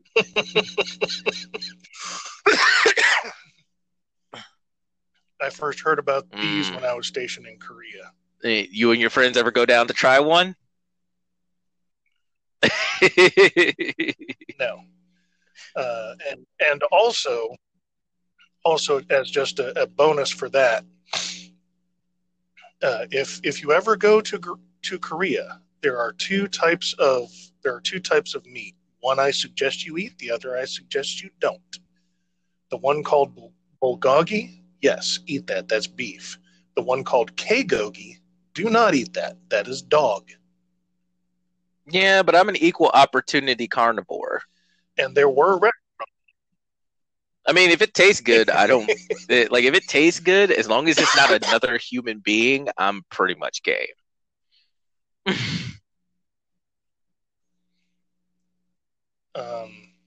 So what if you went to China and they put down a bowl of steaming white What is soup? it? Would you eat that? Yeah, no. Bolkum? So maybe I need to be more specific.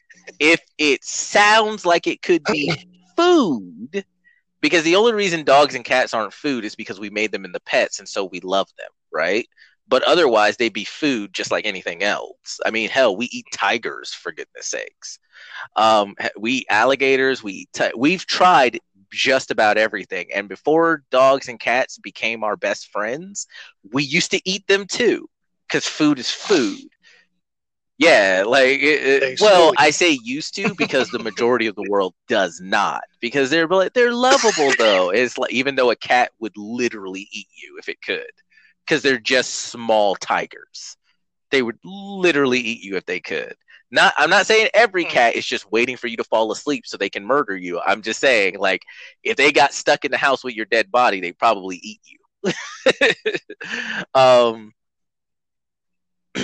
Yeah. Yes, they would. A dog will wait until it's hungry, but a cat, I'm hungry. I'm having pretty much. Bitch over for dinner. So if I go to a place that's like, oh yeah, we serve dog and cat, if it tastes good, I'm not gonna be like, I can't believe you do this. It's like, no, the only reason they are literally not a universal menu item is because you think it's cute. That's it. And believe me, I love dogs. Like, I've had dogs, I love dogs, and I could never think to eat one that I own. But if I go to another country and they serve me a plate and they're like, oh, and I eat it and it's good, and they're like, oh, it's dog, I'm like, that ain't right. And then I go back to finish my plate. I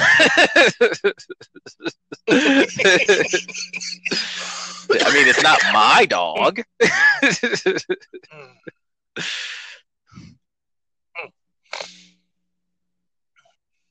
I can just imagine dogs everywhere. If they heard this, they'd.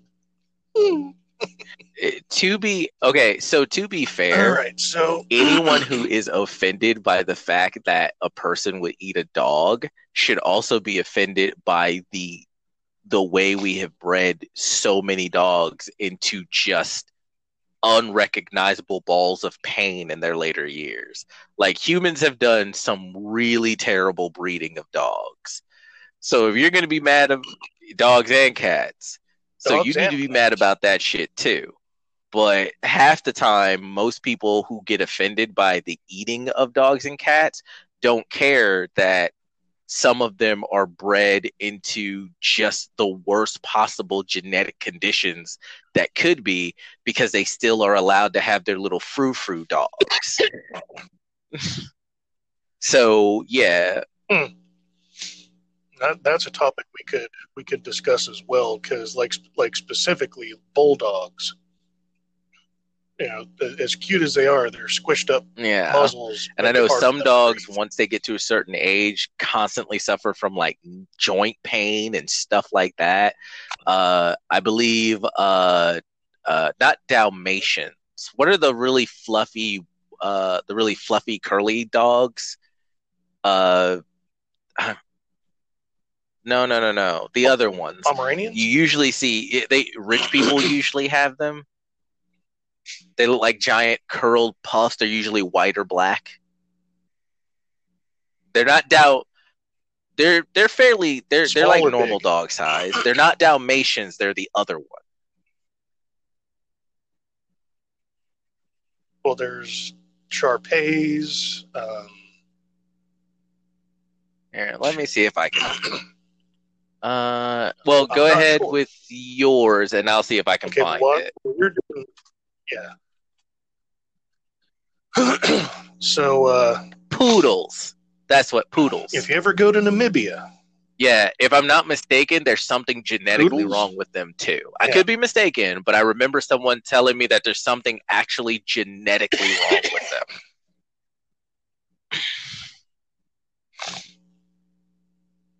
them. Could be. So even Anthony Bourdain himself said this was the worst meal of my life. So if you ever go to Namibia and you're feeling froggy, order yourself some warthog anus. What? Yep. So let's see. Okay, not that you're into the detailed recipe, but to cook the warthog anus, you have to pull it with at least 1 foot of intestine attached, squeeze the feces out, and then throw it in the open fire. Don't mind the ash and dirt. It's part of the process. This is one food you would like to be well cooked, but it actually must be al dente and served right away. So yeah, once again, hard pass. Hard pass. Keep that shit. Not an ounce of interest. You guys have fun with your warthog anus.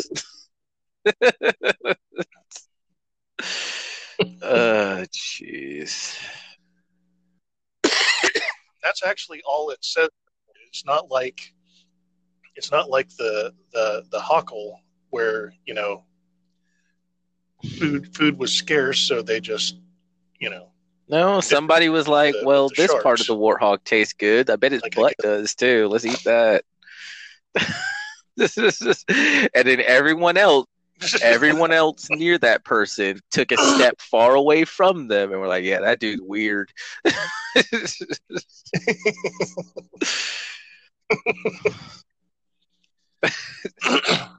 wife left him for like one of the other tribe members because. Dude, could you even imagine what someone's breath would smell like after that? Like, oh.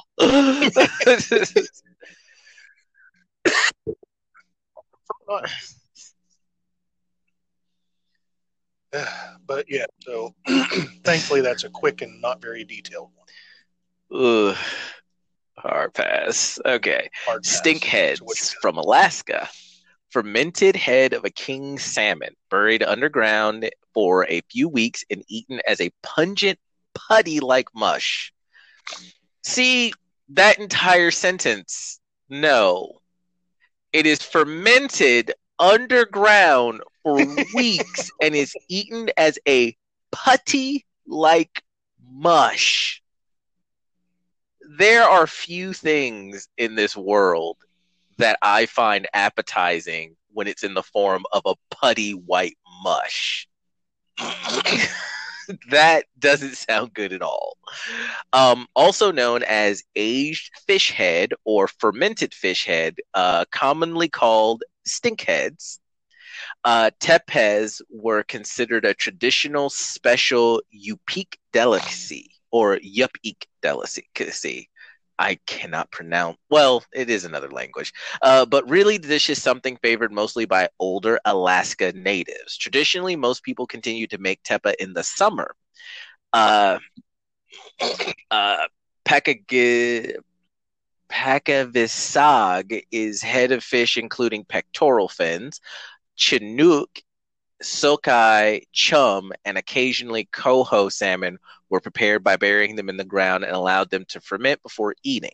The traditional way to prepare tepes was to bury the heads in the ground along with most of the fish guts in a wooden barrel covered with burlap material.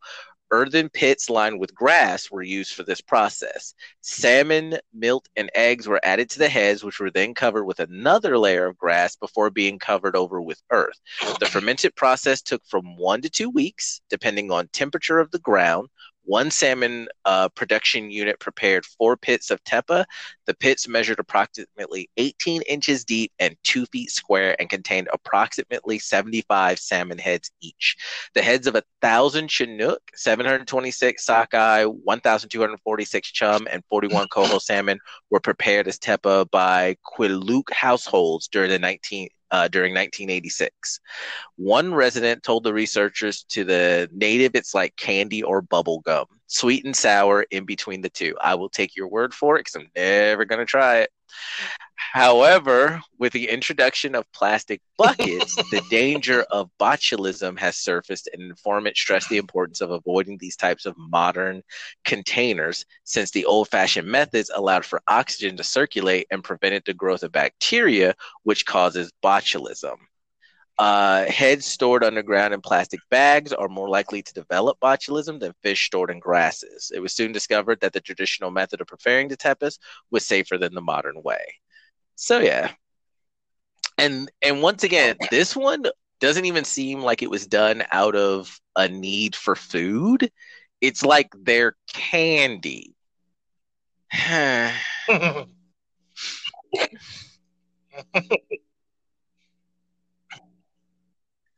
And and just to say, we're disgusted by this, but I'm sure someone somewhere in some other country would look at like the sirloin steak that I would just well, yeah, India, dive into and be like, that's gross. Because you're not supposed to, like, cows are sacred in India. How, like, it is disgusting that you would eat one.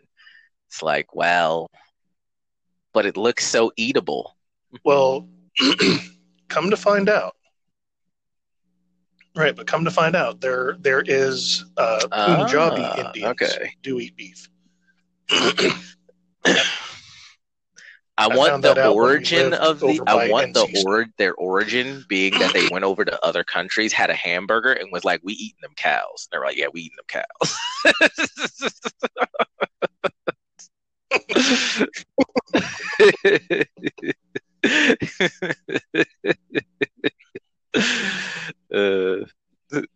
Older cows telling younger cows about the slaughter of 1960.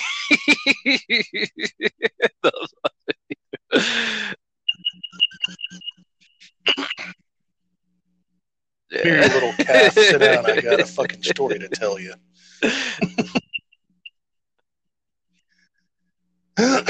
All right, this next one also comes from Vietnam, and I have to wonder what is wrong with these people.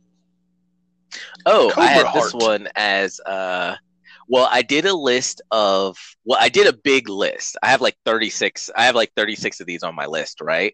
And then I did 10 where I went through all the information, and then I picked out 5 of the other ones that were ones that I wanted to have more information on, just so this segment wouldn't go too long. Cobra Heart was one of the ones I picked because I thought that one was really good too. Right.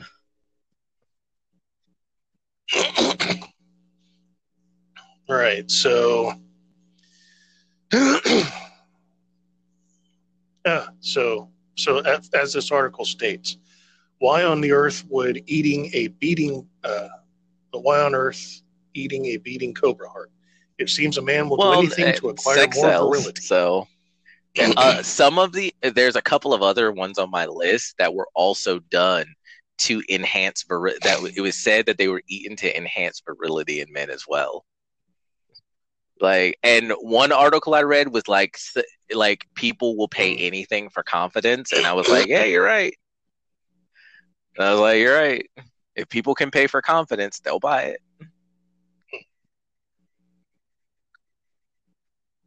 Right. So the heart is cut off, dropped in a shot glass of rice wine and snake blood. and it's a still beating heart. So Yep, no one I has got a watched that Gordon too. Ramsay video. I saw that. And I was like, uh, So it looks like the cobra heart is about the same size as your esophagus. So I can only imagine trying to squeeze that thing down my throat, still feeling well, it you're beating. supposed. I think Probably that's make why me you gag. drink it with the blood so it'll just go down easy. For those of you who want to see this in action, Gordon Ramsay, it is in season 2 of Gordon's Great Escape series, where Gordon Ramsay tries the heart. Is that all you have for the Cobra Heart? Okay, there's actually more to this. Yes. So when it comes to consuming the Cobra Heart, you pick the Cobra, and the Cobras are live. So you pick the Cobra, and highly skilled waiters will grab the Cobra you pick, they slit it open, pull out the heart, put it in a little shot glass of its blood, and then you're just supposed to hit it like a shot, right? Then they cut further down the Cobra and they cut out I'm not sure none of the articles said exactly where they cut, but they let bile out, so I'm assuming it's it's the stomach, because they cut another part of the snake further down, which I would assume is the stomach, and they drain the bile out into a shot glass, and you drink that. Then, if you're really feeling adventurous, they drain the venom out of its venom sacs into a shot glass, and you drink that. And you would think, what the fuck are you doing drinking cobra venom that would kill you? It's like, no, cobra venom is actually harmless if you drink it and it goes into your stomach, because your stomach acids naturally break it down and make it harmless. But if you have a cut in your mouth, you die. So keep that in mind. Yeah, if you have any kind of exposed cut or ulcer or anything in your mouth, you die. So keep that in mind. And Gordon, in the Gordon Ramsay episode, because I watched it, he drinks the heart, and you see, and he drinks it down, and you can see when it actually hits him, and he's just like, oh, and he like puts his head on the table, and he's just like, oh, and then they drain the bile into a shot glass and they put it in front of him, and he's like, no, he's like, I just ate its heart. No, and he refuses to do it. So they give it to one of the other guys, and the other guy, he just drinks it down. And I'm like, oh, these are real fucking men right here, because the other dude drunk it down, had no outside. He's like, I do this all the time. This is nothing. It's like, I was like, oh, these are. And then what they do after those 3 shots, they cut up the rest of the snake and serve you the rest of the snake. And they did that with Gordon as well. They serve him the snake on plates and platters, and he does eat some of it. As far as I know, snake that is cooked and prepared basically tastes like chicken, so that's not too bad. If you can get past the heart, the bile, and the venom, the rest of it should be fine. I actually would like to try it. The heart, I don't want to drink the bile and I don't want to drink the venom, but I would like to try the heart and to eat the rest of the snake. Also, as an extra challenge, if you go to, this is Vietnam where they do this. So if you go to Vietnam and you're a tourist, what they'll also challenge you to do is to bite they'll cut open the snake and expose its heart, and they'll challenge you to bite the heart out of the snake. So yeah, I thought that one was really good too. It's really gross, but it doesn't sound like it doesn't really sound like it would be bad. See, this is my only issue with this though, because you're drinking it. It's a live snake that they just cut open right in front of you. Humans can't really drink blood because blood has a lot of bullshit in it. Your blood isn't clean.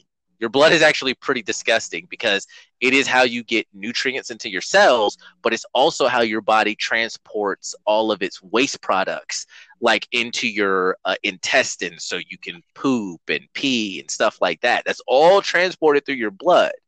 So I feel like drinking the heart and the straight blood of a cobra would just make a lot of people throw up. Like their stomach would just be like, no, not having this. Get it out. So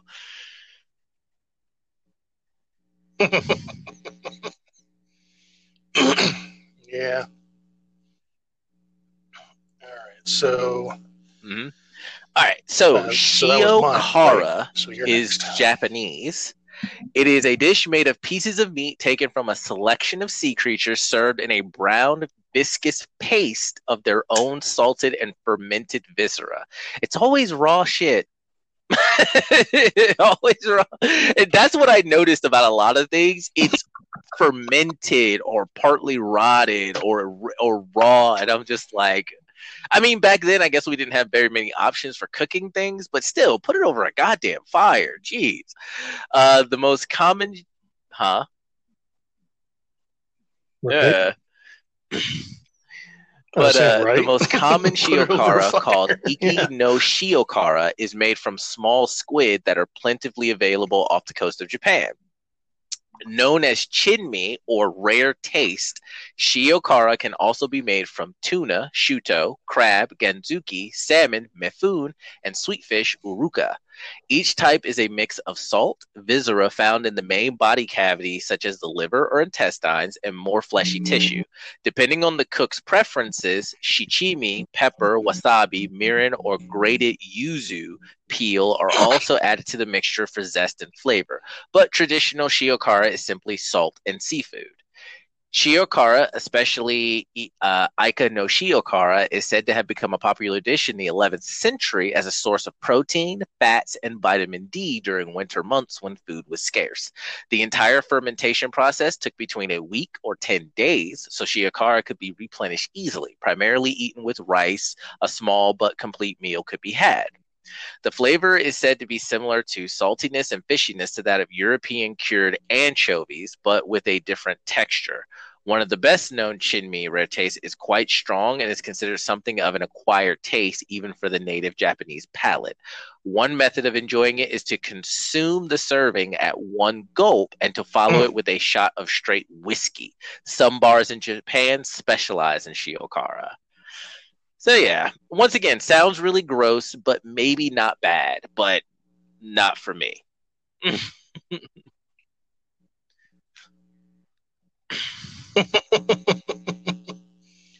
Right. All right, so this one comes from Greenland. You're going to love the name of this. Ptarmigan. Okay. Shit. It has a name that already tells you not to eat it. So let's just make that statement pretty clear. It already has a name that is telling you not to eat it.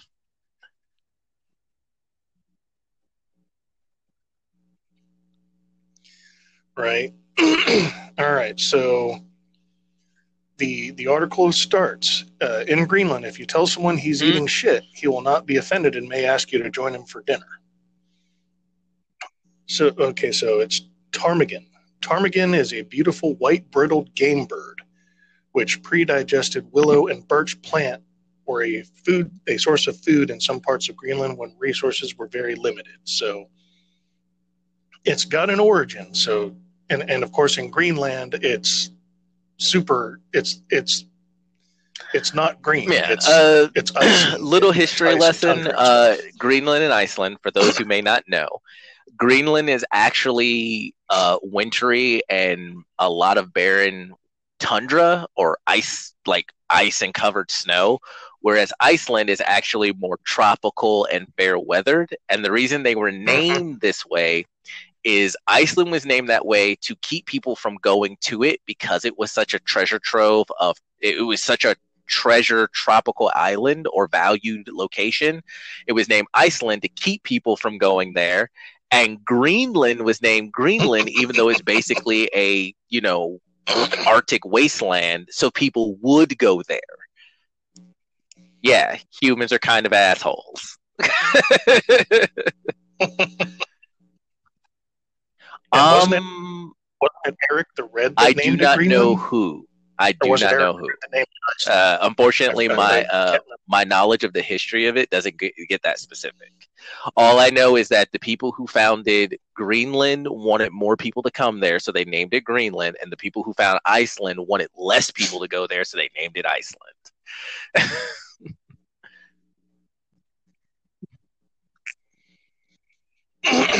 All right, so I'm going to send you a picture of this. I'm going to put it in our chat. Once again, hard pass. Is this the thing with the thing and the thing and the thing?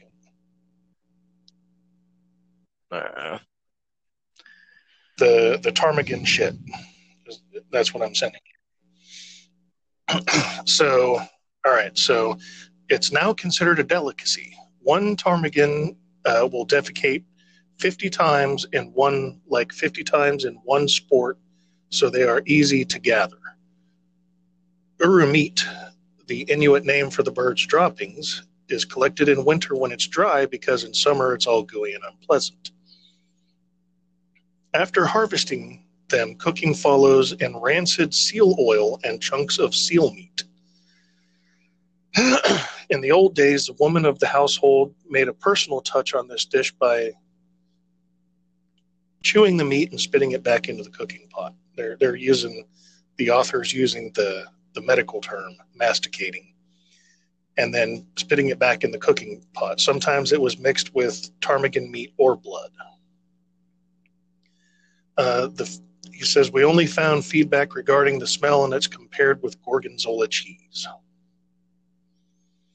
So, hard pass. I don't want to eat bird shit. I have one that's along similar lines, and it involves a bird.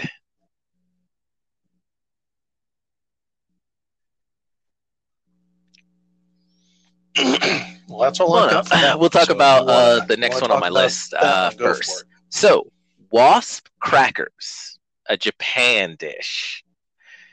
This unusual Japanese snack consists of senbei rice crackers filled with digger wasps. It was invented in Omachi by the members of a fan club called Omachi Jibachi Ikokai. I tried to look these guys up and find out more about them. Couldn't find them anywhere. Every time I put that name in, it just brought me to wasp crackers again. These elderly wasp hunters, most of them in their 80s, catch the wasps, boil and dry them, then sprinkle them over the cracker mix, which is subsequently stamped by hot iron cutters. According to certain sources, wasps contain the highest percentage of protein of any edible insect, a whopping 81% to be exact. For comparison purposes, an average steak contains just 20%. Now you know what So this is basically digger wasps that are boiled and put into crackers to eat. I thought it was weird at first, simply because what if you get stung? But I assume the process of boiling them deals with the stinger. Once again, at least I hope. Sounds gross, but may not be bad.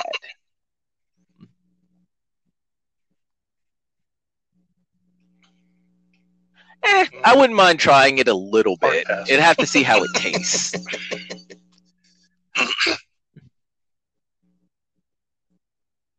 Right. All right. So, we ready for my next one? So, if you're ever in Cambodia, this was my number. I think this was my number 11. Fried spiders in Cambodia. Yeah.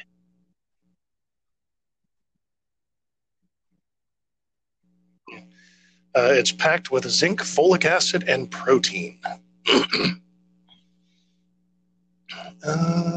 So, although vicious and poisonous when alive, the edible spiders are a true delicacy, rolled in sugar or garlic and then deep fried in oil.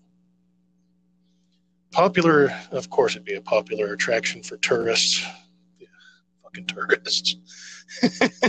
Vendors are selling up to 100 a day. The spiders started to be eaten during the worst political reigns on record and saved the Cambodians from starving. I want to say that was Pol Pot, because, no. Maybe that was Burma. So bad political times. They did what they needed to do to survive. Uh, so I guess, yeah. A cross between chicken and cod is said to be the taste. Must be due to the crispy legs and exterior, and a mushy interior of the abdomen is not every that I wouldn't want to eat the mushy abdomen either. The brown paste contains organs, possibly eggs, and of course excrement. I don't know. Why? And why sometimes they might want to have eat shit? eggs in their abdomen too. I mean, if the spider is big enough Yeah. and can be fried, then yeah, it can be made into a meal. There's some big spiders in the world. I think I was listening, and crabs, before you cook them, they don't actually have meat inside them. They actually have like they just have fluid that is full of like proteins and fibers. So when you cook it, it solidifies it into a meat. But they don't actually have normal. That makes sense. So they don't actually have meat until you cook them. That makes sense. So it might be the same way with the spiders, but I mean, when you're starving, food is food. I mean, right. Yeah. I mean, I can say hard pass all day. But you know, if my stomach is empty and I haven't eaten in 3 weeks, that lizard looks real appetizing. So, okay. So, we'll move on. Here we go. This is the one. So, bird's nest soup, Southeast Asia. This Asian delicacy is made from the nest of the wild swiftlet bird, who instead of collecting twigs for its nest, it builds it out of its own gummy saliva, which goes hard when exposed to air. They're usually built high up on cliff faces. Harvesting them is so dangerous that many people die each year doing so. So instead of bird shit, how about bird saliva? Mm-hmm. You want to indirectly kiss that? Huh? Oddly enough, I'm still hungry. You want to indirectly kiss? You want to indirectly kiss this bird?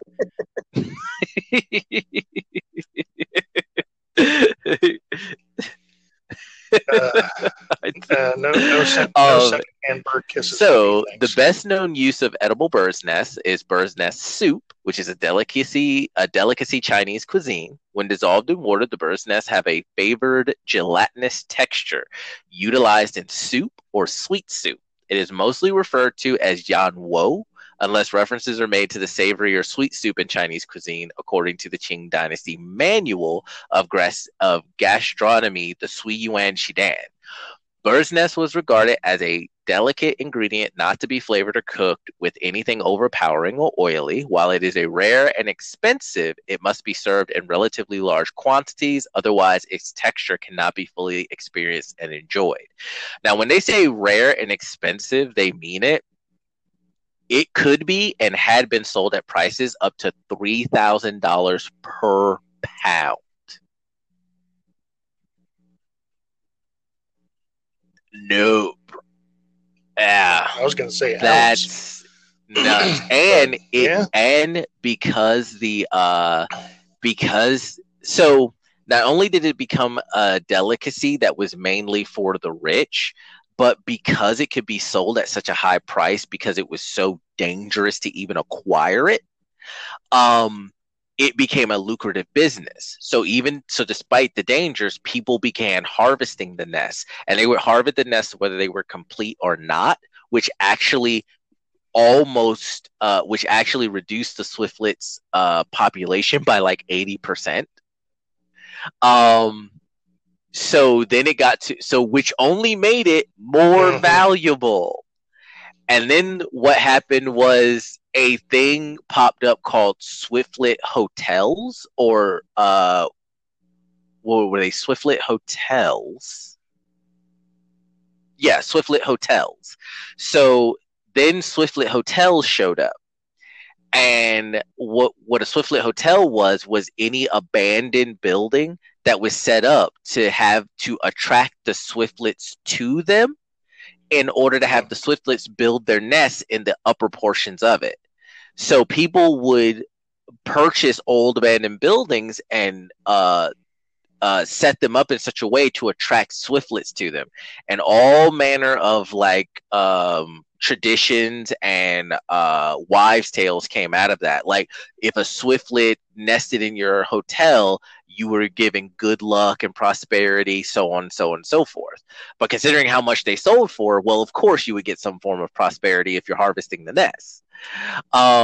This is also like a 400-year-old dish. Like it's basically the nests have been used in Chinese cuisine for over 400 years, and there are also red versions of the nest called blood nests.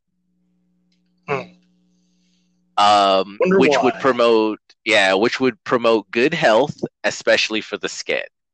So yeah. I thought it was gross. I'm not eating a bird's saliva. Not eating a bird's poop, and I'm not eating a bird's saliva. Indeed. We can agree on that. All right. So the next one, okay, so let's go with this one because this was also on the other list. Canada has a, well, it says Canada, but also says it's an Alaskan delicacy. Comes from determined wilderness wives of 1834 who made the most of it from whatever their husband brought back from the hunt. Nothing was thrown away, and so was the case of the moose's long bulbous snout. So this is jellied moose nose. Before cooking, wait. You said jellied moose nose? Jellied moose nose. How does that even work? Well, so before cooking, the hair is removed and then boiled with onions and spices. Pieces of meat are let to chill in their own broth to a jellied delight. So essentially, it's like the fat, I guess, and cut afterwards in thin slices.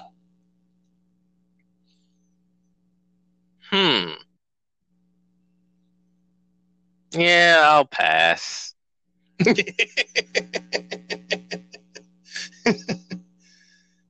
So when we were talking about the whole virility thing, it made me think of the Futurama episode about the human horn,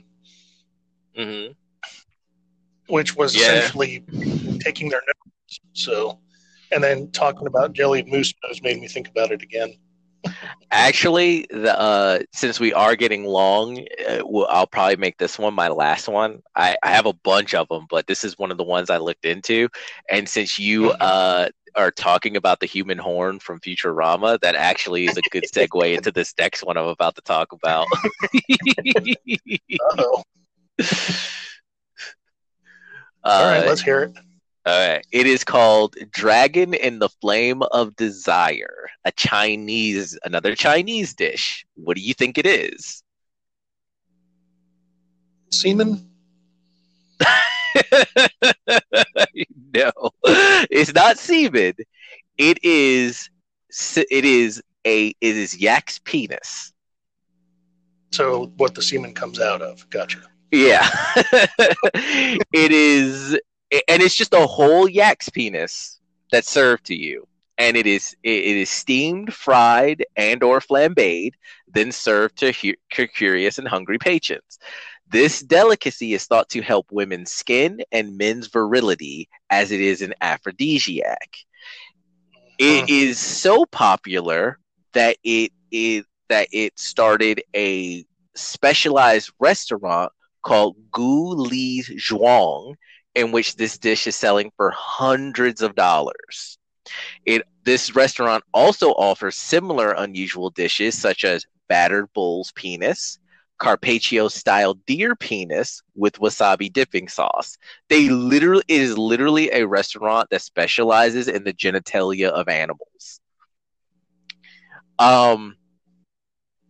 That also includes goats, sheep, and snakes on its menu. The first restaurant was opened by the Guo family in Chinatown of Atlanta, Georgia in 1956 on the occasion of the birth of their son, Jason Guo, the eldest son in the seventh generation of the Guo family. The restaurant in Beijing was opened in November 2006. Since then, restaurants have been opened in several locations in Beijing. The name of the restaurant is derived from the homophones of the family name of its founder, Guo, the family name of his wife, Li, as well as the nickname of their son, Zhuang, and literally means the strength inside the pot, which is hilarious when you realize what's inside the pot is something's dong.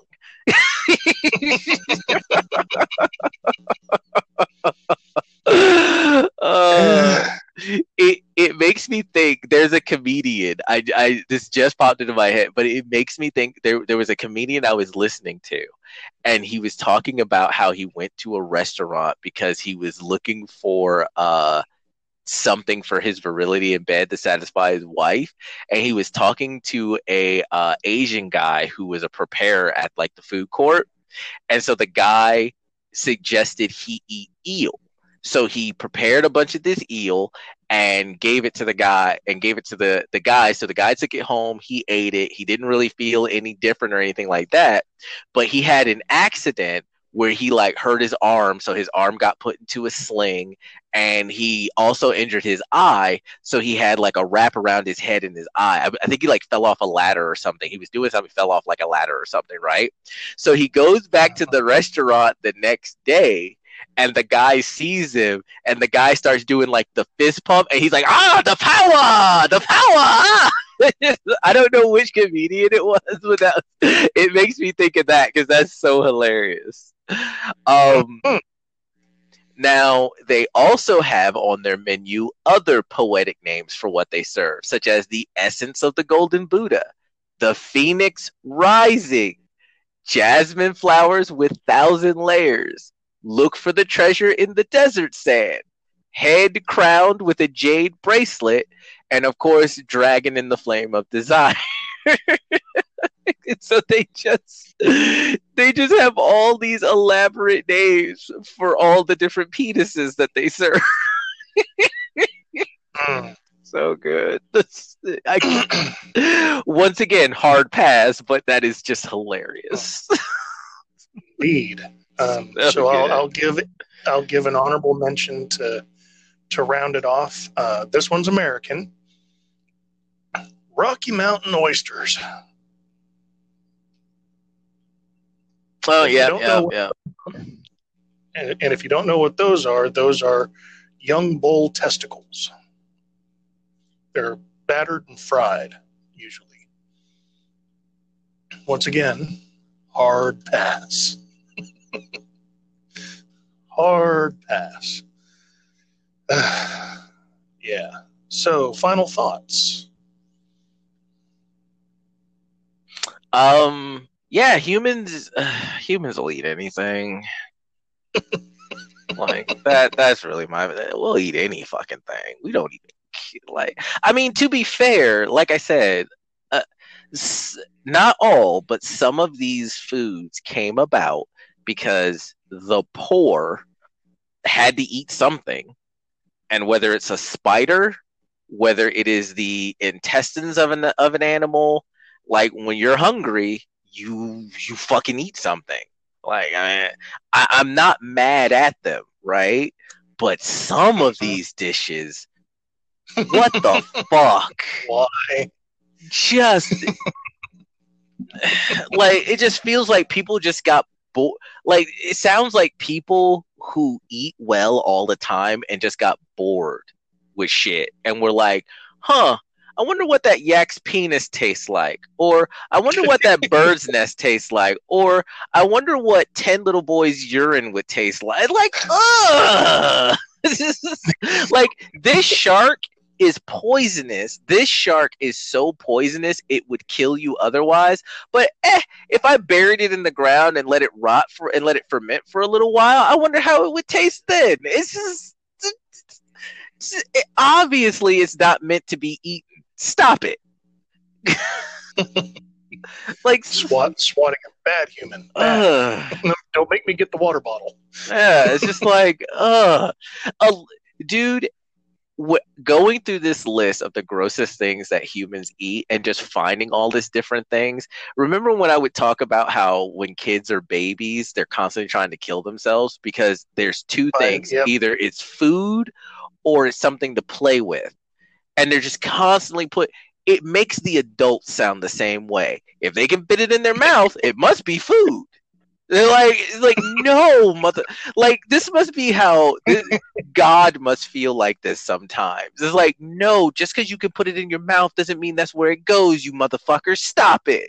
No, just because you can have sex with it doesn't mean you should have sex with it. Stop it. It's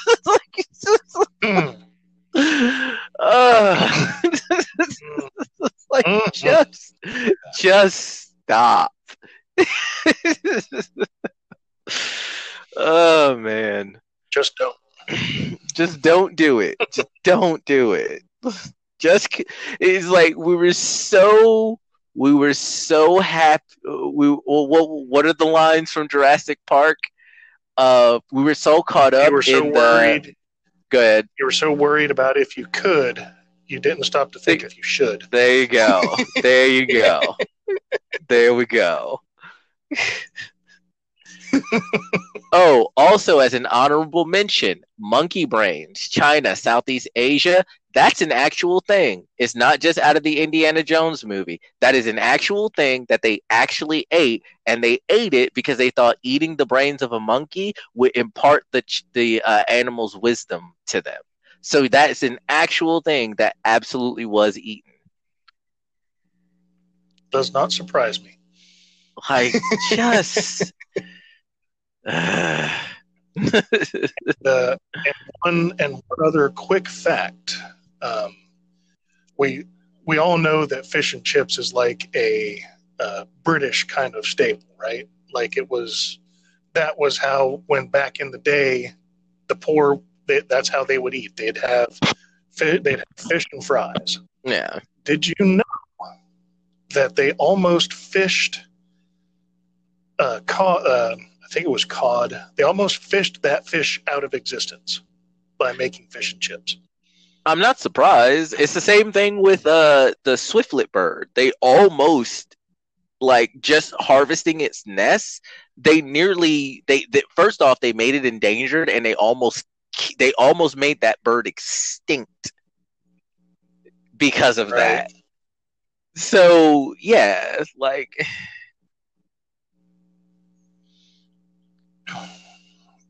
Yeah, I'm not surprised at all. Since I'm getting paid, let's go ahead and wrap this up. Okay. But yeah, so grossest foods, they all sound gross. Not all of them may not actually be gross. If it literally sounds the only advice I can give you is if it sounds like something that shouldn't go in your mouth, don't put it in your fucking mouth. That's all the advice I can really give you. If it doesn't sound like it should be food, it probably shouldn't be food. We'll see how Hannibal goes. Mandalorian, good episode. I enjoyed it. We'll see how it goes. Of the grossest foods, some of them I think actually I'd kind of like to try them and see what we have for exotic taste. But a lot of them, hard pass. Indeed. There would be some foods I'd like to try. None of them on that list, though. And also, yes, good episode of Mandalorian. Okay episode of Hannibal. Hopefully they can get it back on track to where it was in the first handful of episodes, where I was really enjoying it and looking forward to the next one, making myself not watch the next one. Hopefully they can get that back. Yeah.